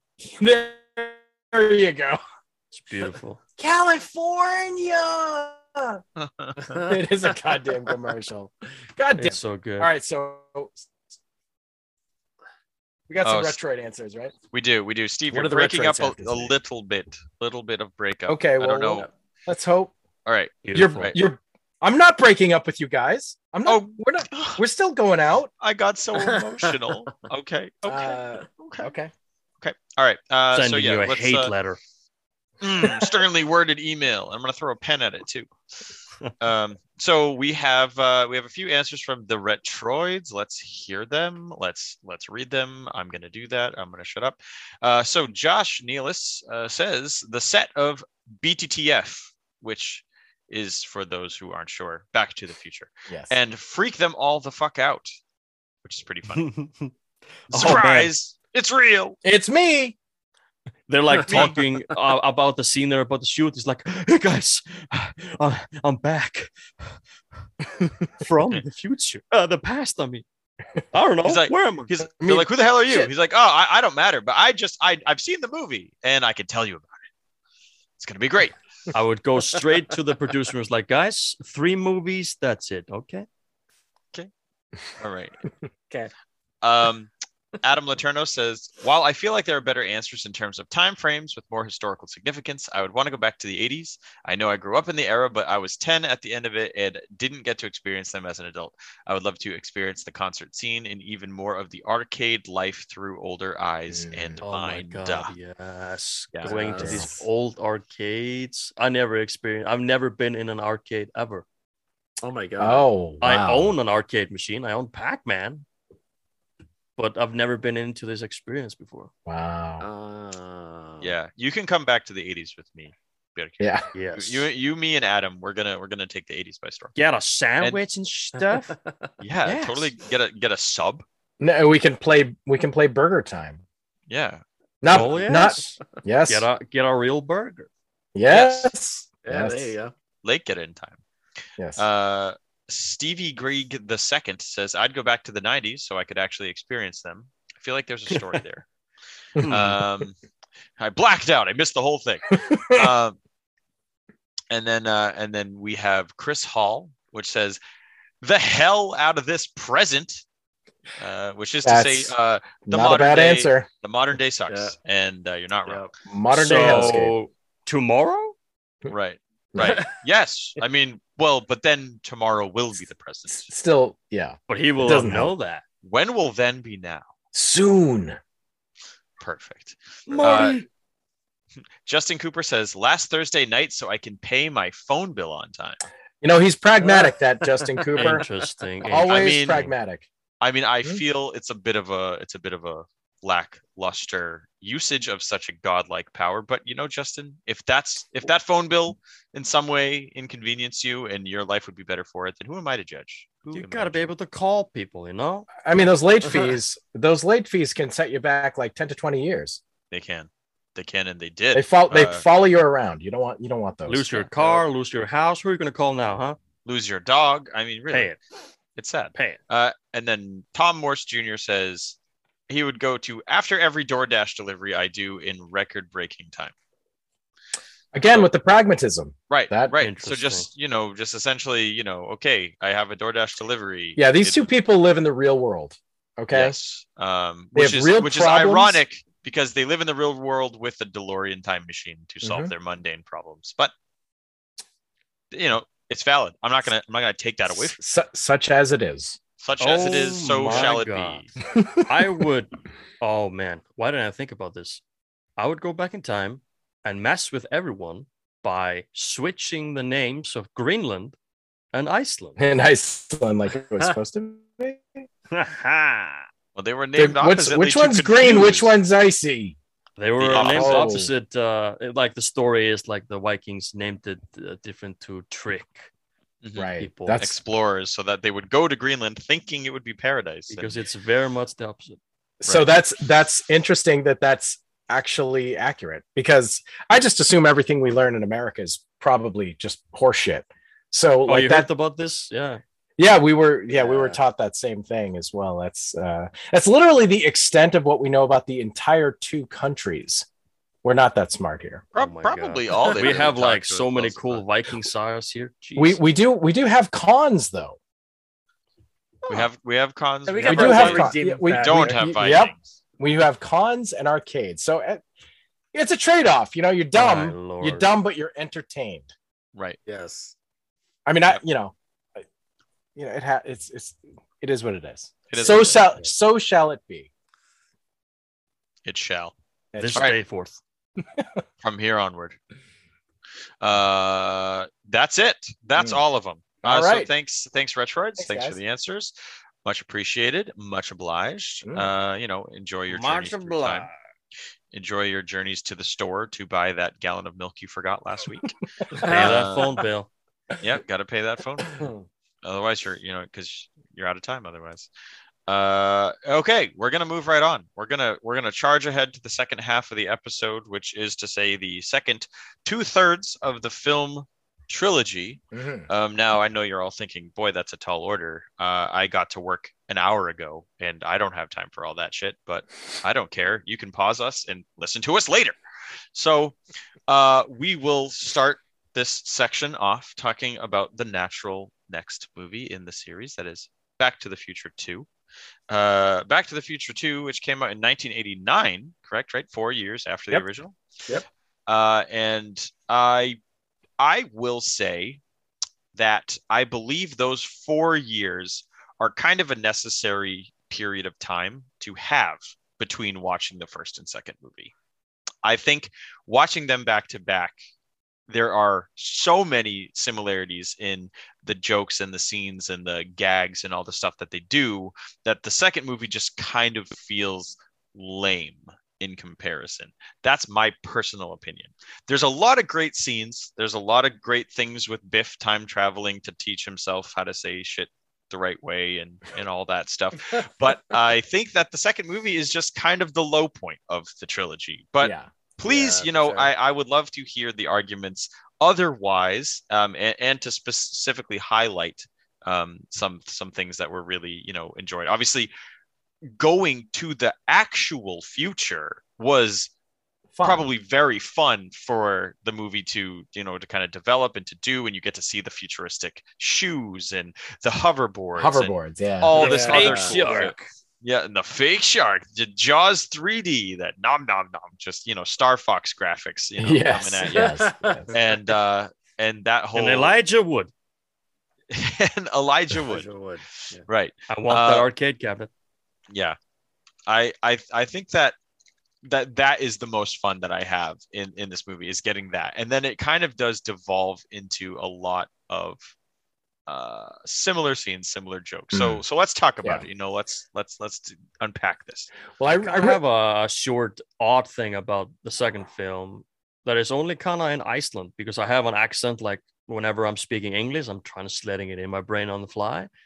But like the Back to the Future 2 had a word I had never heard before, and I never understood what the hell it meant, and that's almanac.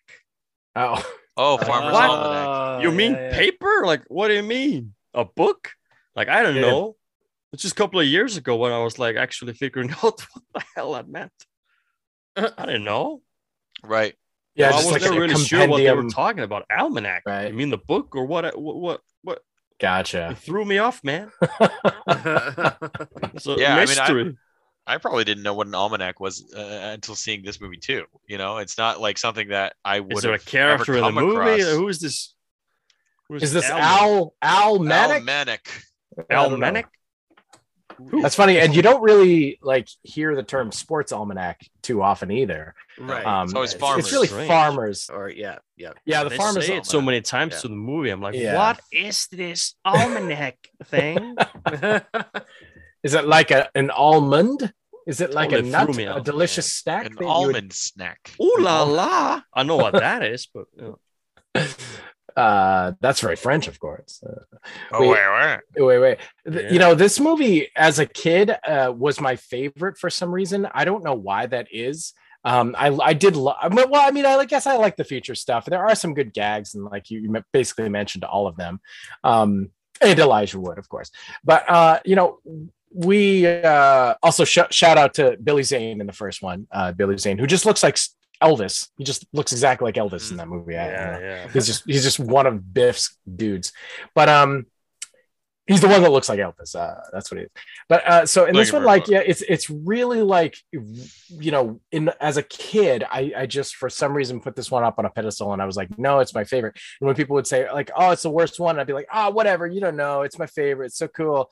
But since going back and watching them all, now I watched all three of these movies last year at some point for the first time in probably 10 or 15 years. It was a while, but just last night, the three of us got together and we watched the first one. So I didn't get to watch the second or the third since about a year ago. So they're fresh in my mind, but not super fresh. But seeing it again was like, wow. Yeah, no, it's definitely the least of the three. And it's very repetitive, as you said. So, Lake, do you have a different opinion? Do you want to defend this one? For me, Mm-hmm. I feel like the second movie is just a really cool. I think it's the perfect like next step, like going to the future and all that stuff, like Back to the Future. It kind of mixes the first movie and the second movie just in the title, going back and then the future, because the title was always kind of odd. Back to the Future. Where are you going? You mean back to the past? Right. All that stuff. But I think like all the future stuff was so cool to see, and it was cool to see like in our real time to see if those things would come out. I don't know. We're still waiting for that hoverboard. We still have that fake thing that looks ridiculous. The only cool thing that fake hoverboard thing did, Mike Tyson flew on his head in a video. Have you seen that?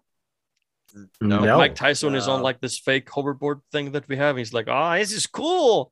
And then he falls off and smashes into the ground. I highly recommend it. Okay. It's the best thing Wow, this thing ever did. But I don't know. For me, I saw Back to the Future 1, and then I saw Back to the Future 3, and then I saw the second movie. So it's kind of odd for me. I'm seeing this differently. And I watched the third one like skrillion times until I went to the city as a kid this one time into this like, for me, this huge, gigantic video store, which is honestly just a little bit bigger than the one that we had in my small village, but everything is so much bigger when I went to the city because all the houses are bigger and there's more houses, more people. And I remember renting Back to the Future 2, and I didn't understand because on the cover it has Marty, and then Doc is also there, like looking at the clock, in his hand. Like, what? What is this? And I always thought this was the first one, but just like, yes, part 2. But like, I didn't know this was a totally another movie. Like, I thought this was just the other part I didn't see. This is the special edition. Yeah. So this was the director's cut. My brain, like the Back to the Future 1 and 2, it's just like one long film, I guess. Mm-hmm. And then for me, 3 is the real like other one, the future movie, like where they actually use the time machine to like, I don't know, not necessarily because they go back to the Western, but that's just such a time travel thing to go to the old West, for me. Well, any classic time period that, that's romanticized, like you could have done the Old West, you could have done medieval times, you could have done dinosaurs, there are certain time periods that have been just used. Because we know about them. Like, we don't know about the future. We don't know how it's going to be. Yeah. So, right. But I think 1200s in Croatia. Nobody picks that. Yeah. How is the new Eurovision going to end? Like 2000. I want to know about Survivor season 50. I love some Eurovision over here. I don't know. I liked it a lot. There were so many cool things in it, but it confused me as a kid because there were so many like things going back and forth. But I think the coolest thing in the entire movie that I found to be just amazing was to see Marty go back behind the scenes of the first movie. That was the coolest thing. Oh, yes. Like when he's playing on stage and those bags fall on those dudes, that was him. So yeah. Cool. Oh man, that was the cool thing. And the funny thing is that he's just going back to the first movie, and I just wanted more of that in there. So the cool thing about the second movie is when they leave the second movie and they go to the first movie, I think. That is really cool. You're right. I forgot about that. So cool. Yeah, definitely. Nintendo, anything you wanted to say about the second one? You guys pretty much nailed it. I mean, it's definitely not nearly as good as the first one. I just watched it today, and I enjoyed it for what it was, but it's not as good. It's more like a almost a rehashed version of the first movie. Right. In a lot of ways, yeah. And also you get Elizabeth Shue, replacing the actress who played Jennifer. Did you guys ever notice that? As a kid, I don't know. I probably didn't. I probably watched it many times without knowing. Yeah, I mean it's weird. It's like, they cast Elizabeth Shue, and then you're like, okay, she's going to be in the movie clearly or something because they chose a different actress, so it must have been a big role, and then she's barely in it. Falls asleep.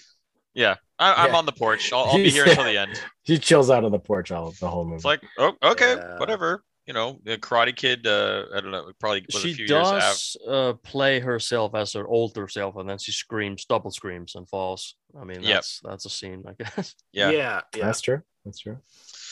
Yep, that's definitely. Oh, also, it blew my mind, man. When she puts the tiny pizza in the oven, and it just becomes huge. The hydrator, the hydrator or whatever. Yeah, it's very Star Trek. Blew my mind. That was great. I wanted that. Or they bring out the full turkey. Yeah, full roasted turkey. I loved it. I loved it. I loved it when she took it out of that hydrator thing. It was all steamy, and she picks up like it's nothing.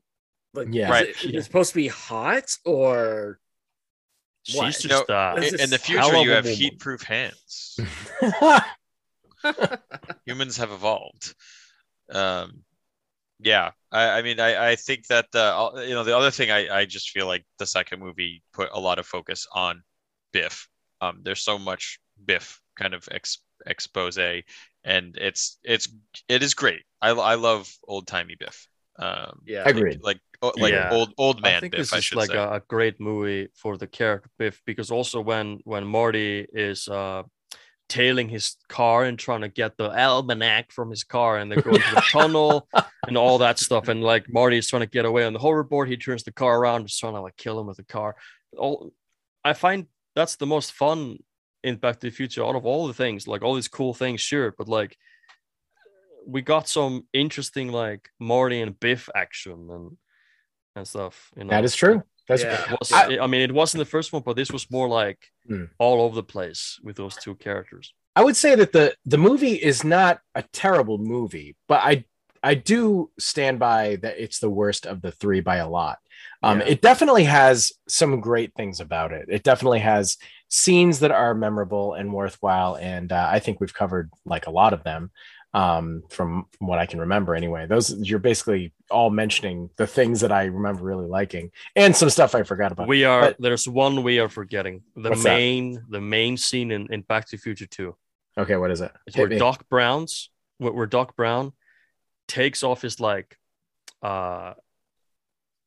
face mask, rips it off, and he thinks he looks like younger. He's like, how do I look? You look great, Doc. He's just exactly the same. Nothing changed. Yeah. Right.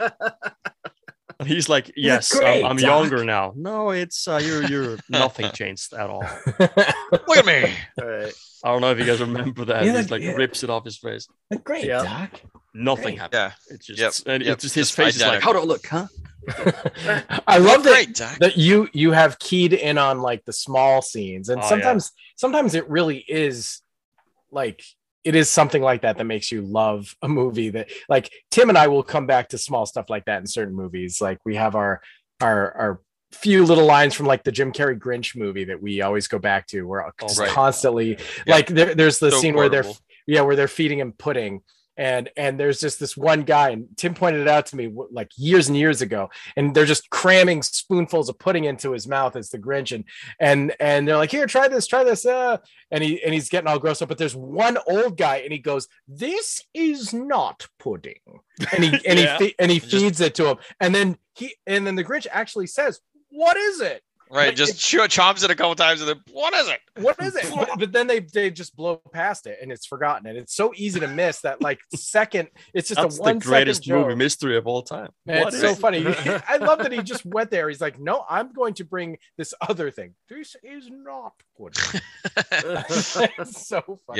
Yeah. And I said earlier, look at that hack job. Look at that hack job. There's Also- so many also quotes from from the that Grinch, movie. yeah. Yeah, but it's all minor things that are just make it so That like special. you and I keyed in on and repeated a bunch of times. So clearly with Lake, you have these couple of things like there's that. something. There's one thing in that movie that I wish I had on the boat out on sea when it's raining, and that's the jacket that just becomes dry in no time. Oh, that'd be great. Yeah. Yes. There's nothing worse than working on a boat. Starts raining. You only have, well, usually I take two things with me, like a waterproof, like A what do you Nintendo, say in English? waterproof Nintendo. Not Yeah. a jacket. It's like a full body suit, Like a type of thing for poncho? raining. Um, It's not a suit. Like a poncho. Like a raincoat, like a windbreaker, a poncho. Yeah, it's more like for water and wind, so I don't. It's got like a hood. Die out there. Oh yeah. In the winter, guys. Oh my lord, it gets cold. Yeah, I bet. We can only imagine. I want that. We can only dream about your wildebeest waking up 7 a.m, going out on sea in the cold, in the winter, in the rain, and breaking ice out of like fish cages. Oh, I love it. Oh, you live for With it. hand and a bat. And that sounds like an alien planet to me. And we live on Earth together. Right. We are. Imagine that. We're all here on the same rock, guys. Being out on sea, breaking ice from like a fish cage all day, 12 hours, come home and like play the good old NES. Like people, people the one game you're not what gonna I do play off camera. The one game you're not going to play is Icebreakers, though. Like fucking had no enough ice of that. Silent or silent service. No ice levels. No silent service. Yeah. Or ice climbers. Oh, ice climbers, right? Oh my god, no. Right, that's what I meant. Nothing with boats on it, nothing. And it's exactly this type of discussion that makes me go, how come every planet in a sci-fi movie is boiled down to a single town or a single city? I mean, there's like so many other things that could be on there. You know, it's not like Tatooine is just Mos Eisley, right? Right. There's a whole other side. What's on the South Pole, the West Pole, or the East Pole? Yeah. Are there any different birds? Or yeah, right. Yeah. Are there seals on the other side? I don't know. Is this the only type of sand? Right. Is there red sand, green sand? The sand smells of elderberries? When we were landing on this planet, I definitely saw some clouds. Right. Come on, James Cameron. Like, is there anything else to Pandora but forest? I mean, isn't there any other sort of biome, any sort of other environment where is things there live? more water? I mean, come on. I mean, all I know is thinking about this for 13 years. I mean, the come on, sequel Jim. is basically just called Avatar. It's all about water. It's all about the water now. So what? It's HD now. Whatever. Whatever. HDO. Oh boy. All right. So Back to the Future 2 leads us into the last movie of our trilogy. Yes, it does. And how exactly does the movie end that gets us to there? How does 2 end that yields us to Back to the Future? I think 3? we should defer to our guest on that point. Lake. The end of the second movie? Yeah. Yes. Ooh. It's good. You just gave me chills. Why don't you tell us about it? So like wait, why is it stalling out of my head? It's no. Where we're going, we don't need roads. That's not what I'm looking at. That's the first one. Yeah, that's the first. Yeah. 8-bit, maybe. Is it right there? Is it on the tip of your tongue? Ninjoga. Nintendo. How did the second movie end? Out of my brain. Okay, so when they get the almanac back and Marty burns it, it starts raining and thundering out, and Doc is like, he's in the DeLorean, he's like hovering, and Marty's like, whatever you do, don't get struck by it's then, such a cool ending. Like he's gone. He gets struck by lightning, and then he's gone. Like he's and there's like this silence, like the music and everything stops. Like everything stops, and Marty's like, what the fuck just happened? And so a car just comes up, pulls up, and comes out, and gives Marty an envelope or hands him the Nintendo gold card. He gives him a telegram.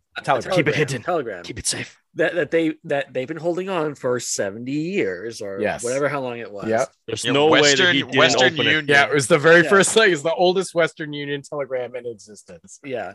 And so Marty opens it up and he reads it, and it's from Doc, and he's in the year 1885. He's like, oh my god, I gotta go back and whatever. He's in the old West. That is a hell of an ending. An awesome ending. It really is. Definitely one of the best parts of the whole movie. It is an amazing ending, and they referenced it in the show Supernatural in the episode where Sam and Dean went back in time to the Old West, and they actually talked about it. They're like, wait a minute, we can just do the Back to the Future 2 ending. And they're like, okay, when you get back, send me a telegram. And it's like, it's super funny. Oh my It's like that's how we'll figure it out. And it was really, really funny. But yeah, such a good ending. Yeah. Yes. Fantastic ending. So yeah, so I mean, we find out that that Doc is in the past. So good, I forgot about it. Yeah, he's in the past, and it happens. And he's just there. You know, he's there to stay, and he's living, and that's it, right? And I think it's so nice because he does mention at some point. I think it's in the first movie, or no, yeah, it might be in the first movie where he's like, I would like to just go to the good old West. Like he mentioned this at some point. Like this is a place he would like to. Right. He's idolized it. Like last stop. Like it's his version of the 80s. Yes. Yeah. Right. Blacksmith in the good old West. You know? Simpler time. Yep. So you know, we get Back to the Future 3, which is, you know, not starting with us going to the future in any way. We're going to the old West. We're going back to the past again. We're going where the time machine should go. Yeah. But we didn't mention one of the craziest things that ever happened. I swear to God, they played when Back to the Future 2 played in theaters. It ended with the trailer for Back to the Future 3. And it's still on the DVD. Nobody knew that was going to happen. There was no hint of a third one at all. That was just a total surprise. So when we saw it at the theater, it was like, oh my God, it goes into that trailer at the end. That was a singular experience, absolutely insane. It's also a really well done trailer. Yeah. Like with the music and everything. It's well done. The third one came out a year after the second one. So I'm assuming that they took those 4 years and filmed both movies at the same time. They must have. Right. Yeah. I think you're right. Yeah, but probably something we can see in like behind the scenes footage. Right. So this one to me is like I love the third one, but I love Westerns, so I'm a Western apologist. I'm a fan, but like I want to hear from you, Lake, because I know that you have a whole personal story, and this to you is a very important movie and a very special movie for various personal reasons. So if you want to take us into this, and you know, we don't really have to talk about the whole plot of the movie, but what's your connection to this movie? Plot, but like for me, it's real special to me because my grandpa, he loved Westerns. He was always like showing me these like old cowboy like books with some cowboy stories, like you know, The Long Sanded Road or something like that, you know, these or like Bucky and Lewis, you know, like some probably boring cowboy Wild West books, but like he would always like when he would babysit me or something, he would always like allow me to make a bow, like the Indians or something, and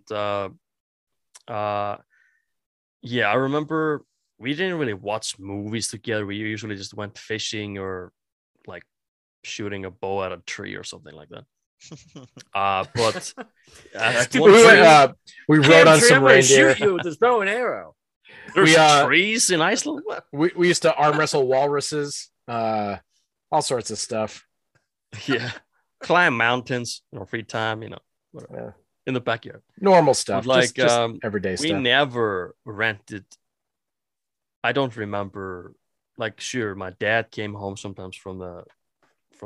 It's not a video store. It's like a tiny little store with that is just everything. It's kind of like that in small villages. Like in the village where I live now, there's like the bank, the store, the liquor store, all of it. It's just in one place. Like, where are you gonna put it? Somewhere else? No, one place. And always the same people that always buy the same thing, always the same circle. But yeah, he at some point we went fishing, and he always used to buy like it's like I guess in English it's like in Icelandic it's called appelsín. It's a really famous Icelandic like drink, but I guess it's like lemonade over at your part in the world, like lemonade kind of. Okay. Yeah, I'm gonna say it's better. But I have never had a real lemonade before, but it's like orange soda, but like insanely good, and a banana. I don't know why, but this man, he would buy a banana, a whole banana, and this appleseed, this orange soda, and just take a big bite of the banana and then drink the. This is like horrible combo. Bad, not good. But I just, I love my grandpa so much and like so much respect. Like we were like fishing together, so awesome. And I just tend to sometimes I just like when I buy appleseed, I'm like, you know what, I'm gonna have a banana as well. I'm not gonna eat it together. I'm not crazy. I don't know how he did that. I'm gonna hate it the whole time, but I'll be happy about it. It's just a total thing. Like and whenever I watch Back to the Future 3, it's always kind of like I'm watching it, for him, because he one point he came home and I don't know how or where he got Back to the Future 3, like, VHS, of course, but like there's not a lot of movies that you could rent. So I'm thinking, like, I don't know where he got it. Like, I have no idea. So he brought it back and we watched it. Like, we would never watch anything together, like on TV, or like forget it. Not something you guys did at all. Whole thing. And I remember seeing Back to the Future 1. And that was a long time ago. I'm talking like a couple of years. And then I watched 3, and I never saw 2 until a little bit later. Right. Kind of an odd way. And this was a really special, like watching this like wild Western movie, and my grandpa actually like really liking all of it, everything happening, and me like living the movie, because like I loved the first one. It's just a perfect film for me to watch with like this specific person. That means a lot to me. So like if I would show Red Dead Redemption 2 to him, he would like lose it. Right. I remember you saying that to me in the past. That's so awesome. Yeah, I'm the Red Dead fan of the trio of us, and oh my god, I just love that game so much. But yeah, that's so cool, and I gotta say it's a little I would not have guessed that like this dude in Iceland who probably grew up in like what, the 40s and 50s. He was your grandfather, right? Yeah. He grew up in Iceland and he was this massive Western fan. To me, it's so interesting that is true. That I don't have any idea the far-reaching impact of certain things. You say that you've never been out of Iceland. I mean, oh my god, a bug just fell on me. That scared the shit out of me. You son of a bitch. You son of a bitch. Bugs in Iceland. It's too cold. Yeah. Now my freaking now everything stinks. Anyway, you wish that you lived in Iceland now. I do. The only dangerous animal here is a mink. It's like a cat. That scared the shit out of me. You just kick. Danger over. I wish it was a mink. Then I could at least have maybe an eagle. That Then I can have at least part of a stole afterwards. That's what but anyway, it's interesting. Like we've grown up here. We've lived our whole lives here in a small, area of Massachusetts. In boring, Will. Well, yeah. And so I would love to go. Yeah, it's interesting, right? Like I never would have guessed that. So that's cool as hell that like your grandpa was such a big Western fan. And Back to the Future 3. Now, do you feel like this was now you said you already had plenty of exposure to Westerns through him. Was this kind of, did you always like them, or were you kind of just like watching them? I mean, I watched do something with them before, like this was the first movie we ever watched together, but I did see before, like with my dad, like we watched like Clint Eastwood and stuff like that. Gotcha. And then that is referenced in Back to the Future 3 when he's like, Mr. Eastwood. I'm like, oh my God. Yeah. It's so cool. You become Captain America in the first Avengers, and you're like, I understood that reference. I understood that. Yeah. He's playing how was it? This man is playing Galaga or something. He thought we would notice, but we did. Yeah. So good.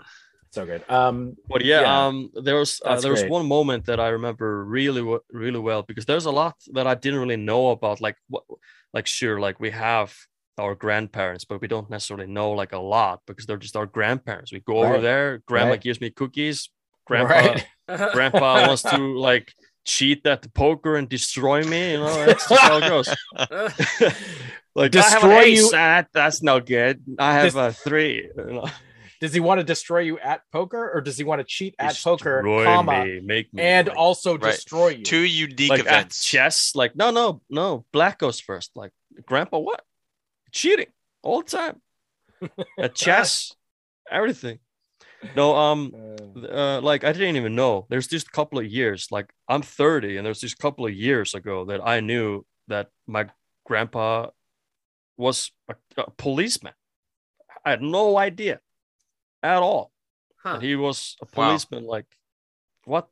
Like, there's a lot of things that I had no idea. There's so many things that we learn about our like elders, right? That you don't even know. Like, you've lived with them for so many years, and you go, wait, what did you do? What did you do when you were growing up? Who were you? What jobs did you have? Every kid, until they're like maybe a late teenager, has no idea what their parents do. I feel very confident that my 13-year-old could not describe what I do for a living. Right. And it's very simple. I feel like pretty confident. Like, Dad, you build houses? Why didn't you just buy one, idiot? Like, never understand. She's like, I don't know. Something at a desk with people, and a computer, and there's chairs. He's a gamer. He's a Fortnite. Something. Twitch streamer. He's a streamer. Like, yeah, sure. No, for me, like, I remember this moment in Back to the Future 3 where Marty has just arrived, and we get this cool scene in the bar where he like does like Michael Jackson, and that one cowboy in the back is like, shit. Oh shit. That's a great moment. Oh shit. It's like such a menacing moment. He walks in, everyone's staring at him. It's like this typical Wild Western. He's like, this is not the best place for you to be. Right. And then Tannen comes here and makes a mess, and this whole thing happens in the bar, and this like old cowboy is like, oh shit, this does like the Michael Jackson moonwalk. Yep. But the moment that's right. where Doc comes into frame, like with a freaking sniper, and Marty taps his shoulder, like after this whole deal, he's like, I had to come. That is such a cool, beautiful moment. Like, Marty of course Marty had to go back. He couldn't just leave it alone. He could Doc. not see how Doc he didn't was. have to go, but of course, man, he had to go back. Yeah. And I don't know, like maybe just because the Doc is like way older than Marty, and that's the thing with me and my grandpa. It's just like he can maybe relate to like Doc, and I can relate to Marty, and that's kind of a beautiful thing that clicked while we were watching this movie. And just till today when I watch it, I'm like, yeah, kind of like, not saying Doc is my grandpa in the movie, but it's there's a couple of scenes there. I'm like, yeah, that's something I watched with my grandpa, and he probably loved that. Nice. Specifically the train, he probably loved that. You gotta love when memories, trigger other memories that are so deep seated that they transport you back in time, all the way back. They really just put you in that moment. Sometimes there are, smells or, songs that will put you back into a moment. And in this case, you have this wonderful, wonderful experience of you and your grandpa watching this movie. So every time you watch this movie, it always brings you back, and he's never gone. Time. It's really, really cool. That's really, really cool. Yeah. And also, like with 3, it's just such a Western. Like, there's not a lot of like future gimmicks that they bring with them. Like, sure, he has the hoverboard, or did he? No, yeah, he brought it. He used it briefly. Yeah, I like that he brought like a limited. He just uses it at the end, I think, right? Doesn't he use it at the end? He had to be smart, like with the Clint Eastwood thing. Like, he put the pan thing under his clothing, and like he had to be smart about it. Yep. I like that. I like that he went really far back, but had to like deal with it, and be smart about stuff. He didn't just bring like a laser cannon from the future and just one shot at Biff Tannen. Like, no, he had to like actually do like a gunsling and all that. be smart Yeah. about it. Right. Yeah, a lot of thought. You know, It could have Marty had ruined to- the whole experience by bringing too much crazy stuff with them. Yeah. Mhm. I think that something that should be mentioned at some point is it could be now. I'll just do it now. Do it. Is the fact that it's interesting how legitimately decent of a Western the third one is, as you just said. As you know, literally as a Western, it works as a fun Western. It actually is one of my all-time favorite genres of anything, which is it's technically a weird Western. I love weird Westerns. They can be, you know, if you mix a Western with any element that's not supposed to be there, it could be horror, it could be vampires, it could be aliens, and you know, exactly anything like that. So here we have sci-fi elements with the time travel and the DeLorean and all the stuff. So it is truly a weird Western in the truest sense of the word. And it works great. It's a really good weird Western from start to finish. And it is the third in a trilogy and the only one to be in that genre. So I think that it's really interesting that, you know, we have a series where it's like, you know, the first two, I mean, the first one is very difficult to put into a box. The second one sort of repeats itself a little bit, but it's like, okay, we went to the future, you know, we did some different stuff, but they're both very themselves. And then the third one, it's like, oh, well, that's a Western. And I mean, Right. I would go a step further and say weird Western, but either way, that's a Western. So it's the only one. You don't really get that. You don't get a series of things, especially movies, that will literally change drastically the genre that it's in to that extent. Like, that's crazy. We started in modern times in the first movie. It's not until the third one that the entire thing takes place in the Wild West. It's not as if they went back in time for like, you know, a half hour and it was a section of the movie. Then it wouldn't be a Western. No, this was in the West. This was a Western. So I love that. I think that that's incredible. And you know, again, I love the end of this movie. I think all three movies have such strong endings. They do. And such strong final shots as well.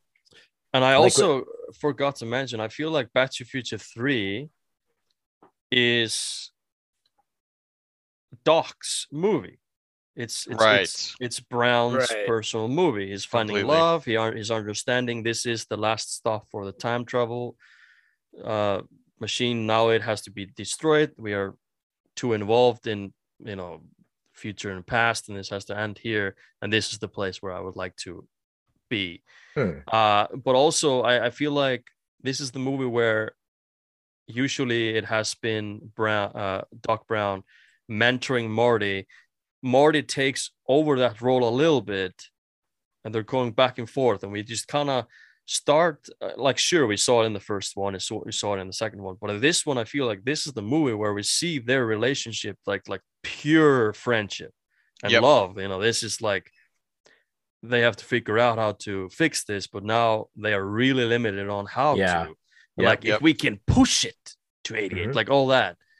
And how much of a genius Doc is, like with the color system for every single smoke, or when he made that ridiculous shoots machine just to make like 3 shit colored ice cubes or all that. I love it. I just absolutely love it. And my favorite moment in the movie out of all the scenes is that's a quite interesting line as well, where he is talking to Claire, and she says I forgot what she says, but she slams the door, and he's like, but that would be a lie. He's just an honest guy. Like, he says all these things. I forgot what she says, because everything that he is saying is so ridiculous, because he's trying to explain to her that, you know, he's from the future, but the like, future. Slams the door at him because it sounds so ridiculous, and then he's like, but that would be a lie. And it's something that, what can I say, not all of people, like, you know, we as humans, we lie, but like Doc doesn't. He just had to, you know. I think Doc can't lie. I think, let's be real, Doc is on the spectrum. for sure. Yeah. There's no way he's not. There's no way he's not. He's Right. he truly is a And really I- well-defined character that we still don't really know that much about. Like after 3 movies, like we know how he is and how he would react to it in a certain like Yeah. scene, but like you don't know that. It's like talking about your grandfather. It's like Yeah. we know surface Right. stuff about Emmett Brown, but we don't really know Absolutely. that much about him. Right. And also like Doc Brown is just so kind, and Yeah. that reminds me of my grandfather. Like there's one moment in time that I will just never forget. I don't know why, it's just such a random thing, but like my dad had like a small horse horse house with just a couple of horses inside, Like, yeah, stables. just Stable, a yeah. really crappy looking tiny stable that he built himself or something, like 4 horses or something like that. Mhm. And there was like a barrel and a mouse stuck in the barrel, and he just put a stick. It just blew my mind. Like he just put a stick and helped the mouse to like run up the stick, and then he just grabbed the mouse, showed me the mouse. I never seen a mouse in my life, and I just like I patted that mouse, and he just put it on the floor and just let it go. I'm like, what? He just let it go. Like unbelievable. Like most people would just like, I don't know, kill it or something, or just leave it in the barrel to die. But he just like, Right. nope, not a chance. Put a stick in there, make Saved it run it. up the stick. And I don't know, it's not necessarily the first moment of kindness I saw in my life, but this blew my mind. I was Yeah. like, wow. Nice. Crazy. Thinking about Nice. it outside of the box, Yeah. taking a Nice. different approach. Crazy. Very cool. Crazy. Nice. Sounds like a heck of a guy, your grandfather. He does. Yeah. Yeah. Really, really, really helps to elevate the experience you have with watching the third movie. And, I feel like I still see all the similarities in the third movie that are in the first 2, but I love it because of the boldness and the braveness and the leap that they took to bring it to this time period that Doc loved, and to make it his movie, and to have Yeah. the is it Claire or Clara? Clara. Clara. Yeah, so Clara is a great addition to the formula.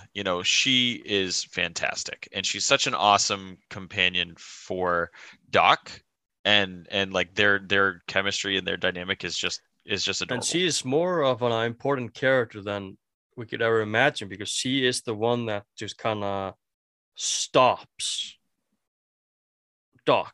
Right, Like, like stops Sure, his they could never-ending. have continued with the time machine and gone.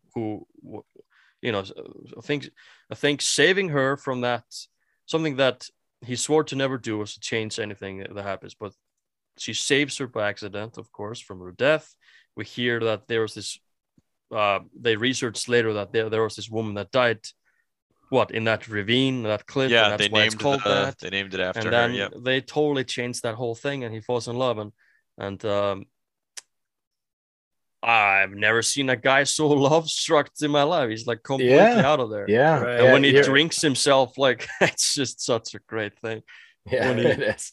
Oh Yeah, my God. in a lot of ways in that movie, we really see Doc do different things. That's the Yeah. thing. In the first 2 movies, he's just the same exact character He's all like the way this through. Crazy guy. There's no 3-dimensionality to Doc at all until that Mhm. third one, Right. which is Yep.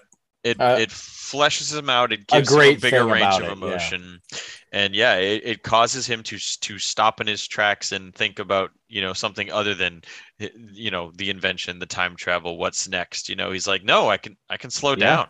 I don't He- need to go 88 anymore. well, you know? it's like Right. it's like Lake just said. Like he literally throws away one of his biggest principles. Like Yeah. I will never change anything in the past. That is one of his big rules. You cannot Yep. break that. Yep. In the first movie, he tells Marty, "You can't even leave this house. You can't leave this house," until he realizes that he's already screwed stuff up and has to then Yep. fix it. But Yeah. like in the third one, yeah, it's like, well, love conquers all. It's more important. So tough shit. Yeah. Yep. It's great. It's great to see him, be a human. Yeah. And there is a topic that, I mean, I could talk about this for hours, but I kind of wanted to maybe get from all of you if you did see, I did send you guys a link to what if Back to the Future 4 would happen. Like, I don't want that to happen, but this is the most perfect script it is I have ever heard of anything. Yeah. Walter Banasiak from Nostalgia Critic works for that. What is the Channel Awesome? Yeah. He works there at Channel Awesome, Walter Banasiak, and he has this podcast and this show called Fanscription, where they go over what if, or what happened, or why, or basically just kind of what if. Yeah, and sequels that don't it's not exist. Just some random thoughts. It's deep thoughts. Actually, what if? He's legitimately pitching the thing for real. Like, he could be pitching it to Warner Brothers or Miramax, whoever. I mean, this is like amazing stuff. I'd never heard of this guy, but I did watch the entire thing when you told us to. And I don't want to get into like talking about what happens. I think people should just go check it out. But oh man, this had me like getting emotional. Like, by the end of it. One thing I don't want to say much about this. I will really want people to just experience this. Yeah. But like I was at work when I was listening to this whole thing, and I was doing like this mind-boggling same movement all day. It's like I have a rope, and I take the end of the rope, and I do these different moves with my fingers to put that rope in itself to make a circle. I don't know what it's called in English, but like this like is a knot. Yeah, kind of, but like I have like this loop. Okay. And now I can put that around something, and then the rope goes into itself, and it will never get loose again. It's like a thing we had to use out on sea. So I was doing like a million of those. Mm-hmm. I was just really concentrating on this thing. And then when I was like, sure, I'll just listen to this. Like, I don't want this to ever happen, but sure, I'll listen to it. Because I really respect Walter Banasiak. It's like, if anyone is going to nail it, it's going to be him, because he's a mega fan. And when I realized that the kid that was kind of awkward, kind of strange, was Doc Brown as a kid, now the roles are reversed. Now Marty is the mentor to Doc Brown.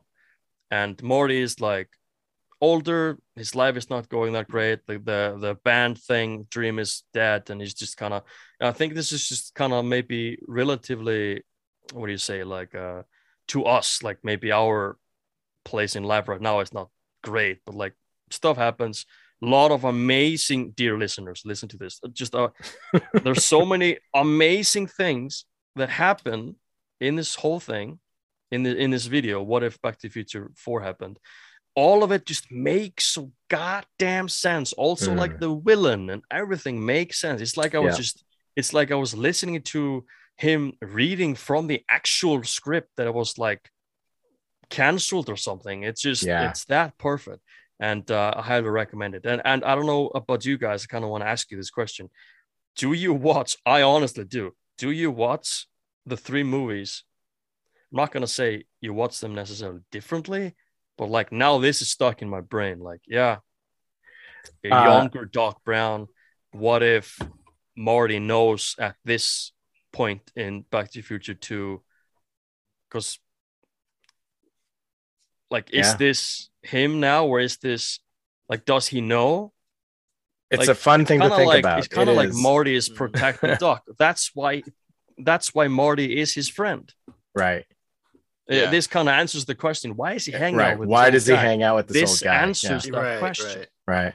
Very interesting. Yeah. Crazy, man. Really good sequel. Really amazing job that guy did. And he said that he had tried so many times over the years, and he just couldn't quite.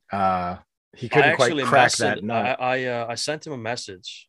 I was like, Walter, this is what the Telltale game should have been about. Yeah. The Telltale game went to all over the place through the like mafia times. They just kind of took it all over the place. This is what the story from the Telltale game should have been. Perfect. Yeah, I mean, sometimes the fans do it best, Very, very cool. Yeah, definitely check that out. if you want something to think Sonic about. Mania. Oh yeah, absolutely. I sung the praises of that game a couple episodes ago. Yes. Yeah, phenomenal. But yeah, so yeah, I think that about wraps up the episode. I think so too. I think we've done an awesome job talking about all the movies, giving them their due, having a lot of awesome, genuine, feelings and emotions and memories, all the great things that these movies kind of stir up.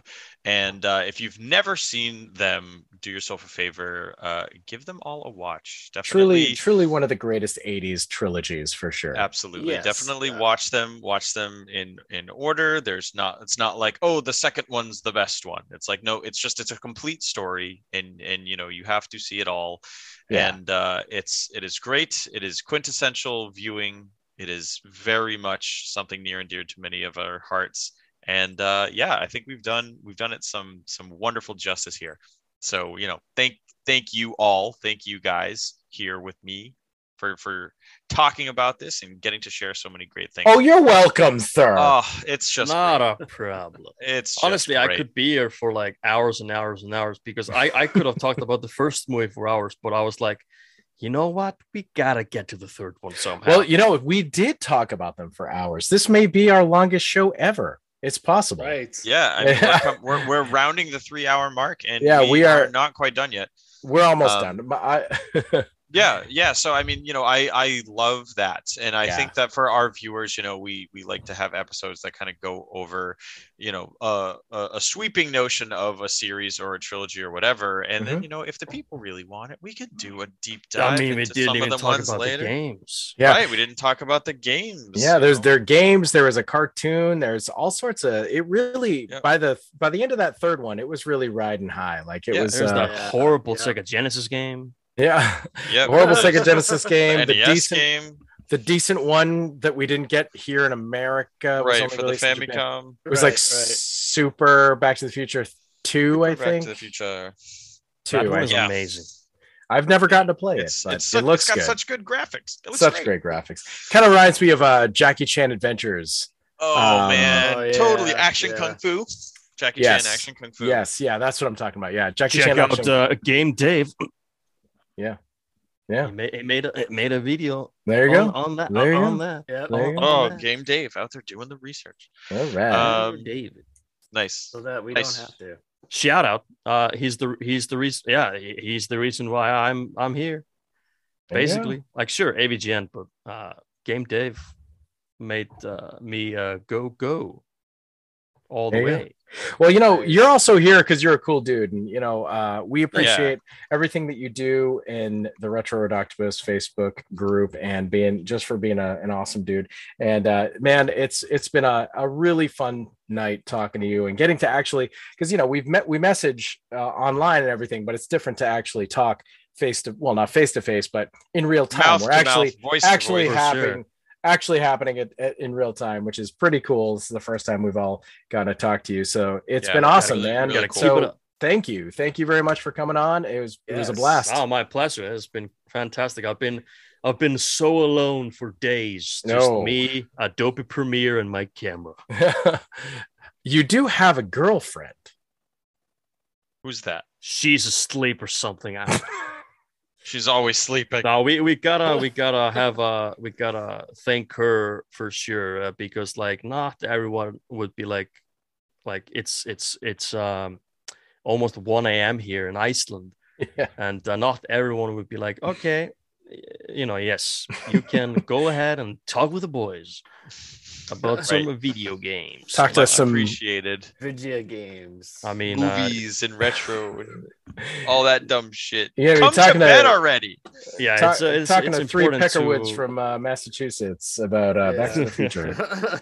I just find it so important to be, this is like just a hobby and all these video games and all that stuff in my room. But I always try to be really respectful about, some stuff takes time, and I try to put it all into hours that I have off in my 7 days off. But of course, it's not 24 hours off. It's sometimes I have 7, sometimes I have randomly like 9 hours, or I try to go up and down.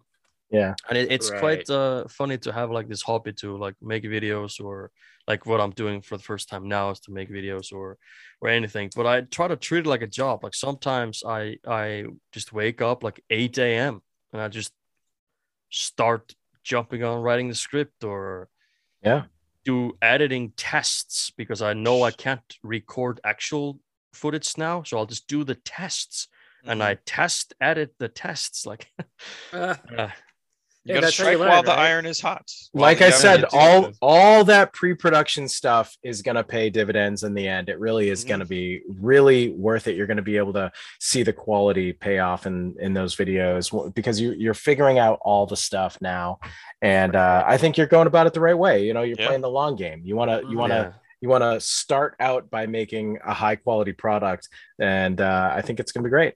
So all the best of luck to you. And, you know, hey, when you have a couple of videos out, maybe on one of your next breaks or in a couple breaks down the road, definitely come on back.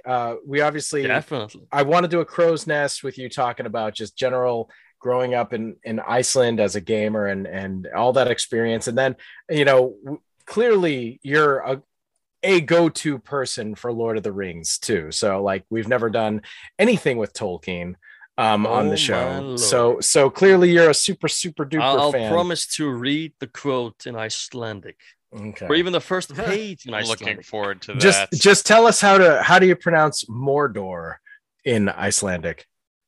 Dómstingja. By the way, fun fact: Tolkien had an Icelandic maid. Really? And I have a friend. And that woman, that maid, is like, I don't know, like... is my mom. I don't know how you say it, like, what? How do you say it in English when someone is like your grandma? Like great grandma. She's my grandma. Yeah, she is her like great whatever. Oh, wow. And it just so happens that this friend of mine, she owns a goddamn copy of The Hobbit. I'm not saying it's from Tolkien's office or something, but this is like her copy that she owned. So I'm like, I don't know. That's awesome. I think there's a holy grail here in Iceland. I think that's it. That's it. That's it. That's pretty cool. Nice. Yeah. We'll get around to all of that good stuff. This has been an awesome episode, and we loved having you. And thank you guys so this will much be the for first of bringing many. me on. The first of Yeah, many. of course. Awesome. So that wraps up the episode. But before we catch that horizon, we have one more thing for you. So let's go to this. And now it's time to dive off the edge of the map with another edition of Die, Monster! The video game bestiary of annoying enemies that really need to just fuck off. What? Hey everybody, Parasite Steve here. Yes, it has been quite a long time, but I have a Die Monster for you tonight, as the intro plainly stated. So we're doing a time travel episode tonight, and we recently did a couple of episodes on boss battles. So instead of spotlighting one super annoying enemy, I'm gonna spotlight a game that took us back into the past. It took us back to the past. We weren't gonna play some silly games that suck ass. We're gonna have a good time, and it all ties everything together. The bosses of this game were my favorite part of it, and it's what kept me playing over and over and over. I must have played this game a billion times. It is called Joe and Mac. This is a game that came out in 1991 in the arcades. It was originally called Caveman Ninja, or conversely Caveman Ninja : Joe and Mac. It was developed by Data East, and later adapted for the SNES, the Sega Mega Drive / Genesis, the NES, the Game Boy, Amiga, like all the stuff. It was kind of a big hit for Data East, and you controlled this this very weird looking green haired. He had like Gene Simmons styled hair, but it was green and had a bone in it. Although maybe Gene Simmons sometimes wore a bone, it's possible. And his name was Joe, and then he had his buddy Mac who had blue hair, and I was just cavemen, and it was kind of a slow action, auto scrolling action platformer. Lots of fun enemies, lots of dinosaurs for me because that's my thing, and other cavemen and different things like that. But the bosses in this game were big, huge dinosaur sprites like I had never seen them before, and I love them so much that I put the first boss is in the game. I'm gonna just run down the list of the bosses. There is a total of 9 of them, but I'll go pretty quick. The first one is the T-Rex, and it's so damn awesome because you actually walk past the T-Rex when you're about 3/4 through the level, and he's sleeping. He's just humongous. He's probably like 3 screens long. He's huge. And then you get to the end of the stage and the auto scrolling stops, so you know you're about to fight a boss, and then you hear this roar of the T-Rex, which I actually put into the intro of the Die Monster segment. It's been there from the very beginning, and it's like that bow bow, and he's just very, very iconic in all ways to me. His the graphic, the sound, everything. I had never seen a boss dinosaur be that big. He was huge. He was one of the biggest, best looking bosses I'd ever seen. That T-Rex just kicks it all off. The second level, you fight a giant Venus flytrap, which is kind of the only non-dinosaur real, or the non-like real creature, I guess I should say. Yeah. It's basically just the Little Shop of Horrors monster. I like to call this one Audrey Zero. Audrey Zero, folks. That's a joke. Third one is just a Pteranodon, which actually comes back later as the only palette swapped boss that they cheesed out on. Really cool boss, just flies down, really great looking Pteranodon. The fourth boss is a school of ichthyosaurs. These are the aquatic dinosaurs. They basically look like dolphins. They are reptiles. They are not the ones that have the long neck like the Loch Ness Monster, but they just sort of look like a dolphin. Ichthyosaurs, tons of different ichthyosaurs, but these guys were great. They just kind of jumped out of the water and you fought a bunch of them at once. They were a really fun boss. There's also a Brachiosaurus, basically like a Brontosaurus, but the taller one, and it kind of comes out of the water. I guess it could be a plesiosaur if it was supposed to be an aquatic one, but the head really looks like a brachiosaur. It has a distinct crest, and it comes out of the water. Really interesting head. They really did a great job with the head. The neck is just all balls, because that is how a lot of old school games dealt with a snake-like body, is that it would just be a series of balls. And this game really did that a lot. Brachiosaurus was great. Then we have another non-dinosaur. We have the woolly mammoth, but at least it was a real animal. You fight this thing in an ice cavern, probably outside of Lake's house, probably in his garden somewhere. Seen it. The thing about this boss is it's randomly the most gory thing on the Super Nintendo. You started out and it's like a woolly mammoth, and its trunk is actually balls, and you're fighting the thing, and then like at one point you break off its tusk, and it has this hurt graphic where it's got a tear coming out of its eye, and it's really like, whoa. And then after that you break off its trunk. Yikes. Its trunk, and then it keeps fighting you with no trunk and no tusk. It is gruesome and horrible, and I can't believe it even occurred on a Nintendo at the time.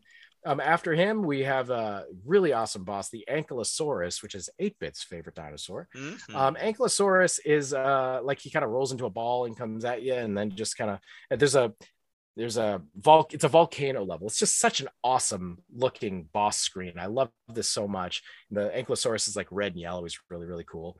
And this is like the dinosaur that kind of low to the ground, very armored dinosaur with spikes on the side, and its tail ends in a big club. Very cool. And then the next one is the last dinosaur like one we fight. It's actually a skeleton dinosaur. It's like a skeleton brontosaurus type some sort of sauropod, and you just see the neck and the head. But it's cool because you hit it a bunch of times and it'll actually explode, and the bones like rain down, and then it reforms itself after that. And it's really just a fun boss. And the final boss of the game is weirdly, you fight, I think there's a second T-Rex, and then you go inside the T-Rex, and the last level occurs inside the body, a la Abadox, the Deadly Inner War. And we fight a like devil thing that is like poking at the T-Rex's, I guess it's supposed to be his heart. It looks about as much like a heart as Mother Brain looks like a brain, but hey, and I guess you're supposed to believe like it's been controlling it the whole time or something. I don't know. But anyway, it's a really fun game. It's a trip in time, and I really, really, really love the bosses of this game. Final note on Joe and Mac, it is actually getting a reboot supposedly in this year out of absolute nowhere. It's going to be called Joe and Mac : Caveman Ninja. So they swapped it. It's being developed by Mr. Nuts Studio. That's Mr. Nuts with a Z, and is scheduled to be released for consoles and PC in 2022. It kind of looks like a living cartoon. It's that sort of a style. So not that different from that Battletoad game that really sucked that everybody hated, but this doesn't look quite as bad as that. So maybe it won't suck. I don't know. It's possible. Anything's possible. Who knows? I think it's cool that there's any new entry in the Joe and Mac franchise, personally, just because I want more cute, fun dinosaur bosses. That's all I care about. Like it's Primal Rage. I love Primal Rage. I am a huge Ray Harryhausen fan. It's ridiculous, and that game is probably the only thing that's a bigger Ray Harryhausen fan than myself. That needs game a remake. Literally needs a remake yesterday. I freaking wish to God that would happen. Yes, Primal Rage, absolutely. So anyway, that's my Die Monster. I'm gonna shut up now. All right. Well, thank you for that. Yeah. I love some Joe and Mac, and I also love the spin-off Congo's Capers and all the bagoo that those games had to offer.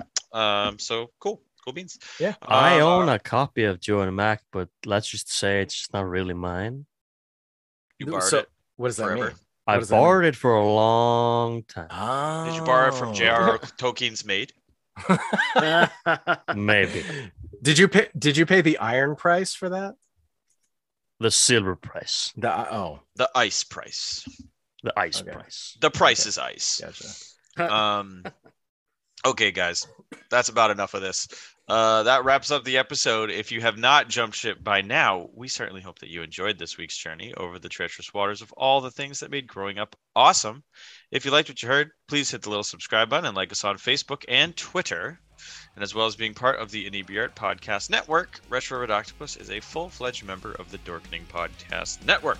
So if you get a chance, please check out our sister shows like Epic Tales from the Sewers, The Wicked Horror Show, That Strange Show, and Shark Bites. For more information or to subscribe to us or any of these great shows, please visit thedorkening.com. And be sure to check out Deadly Grounds Coffee. Coffee to die for. I've been your host, 8-Bit Alchemy, and I will catch you on the next one.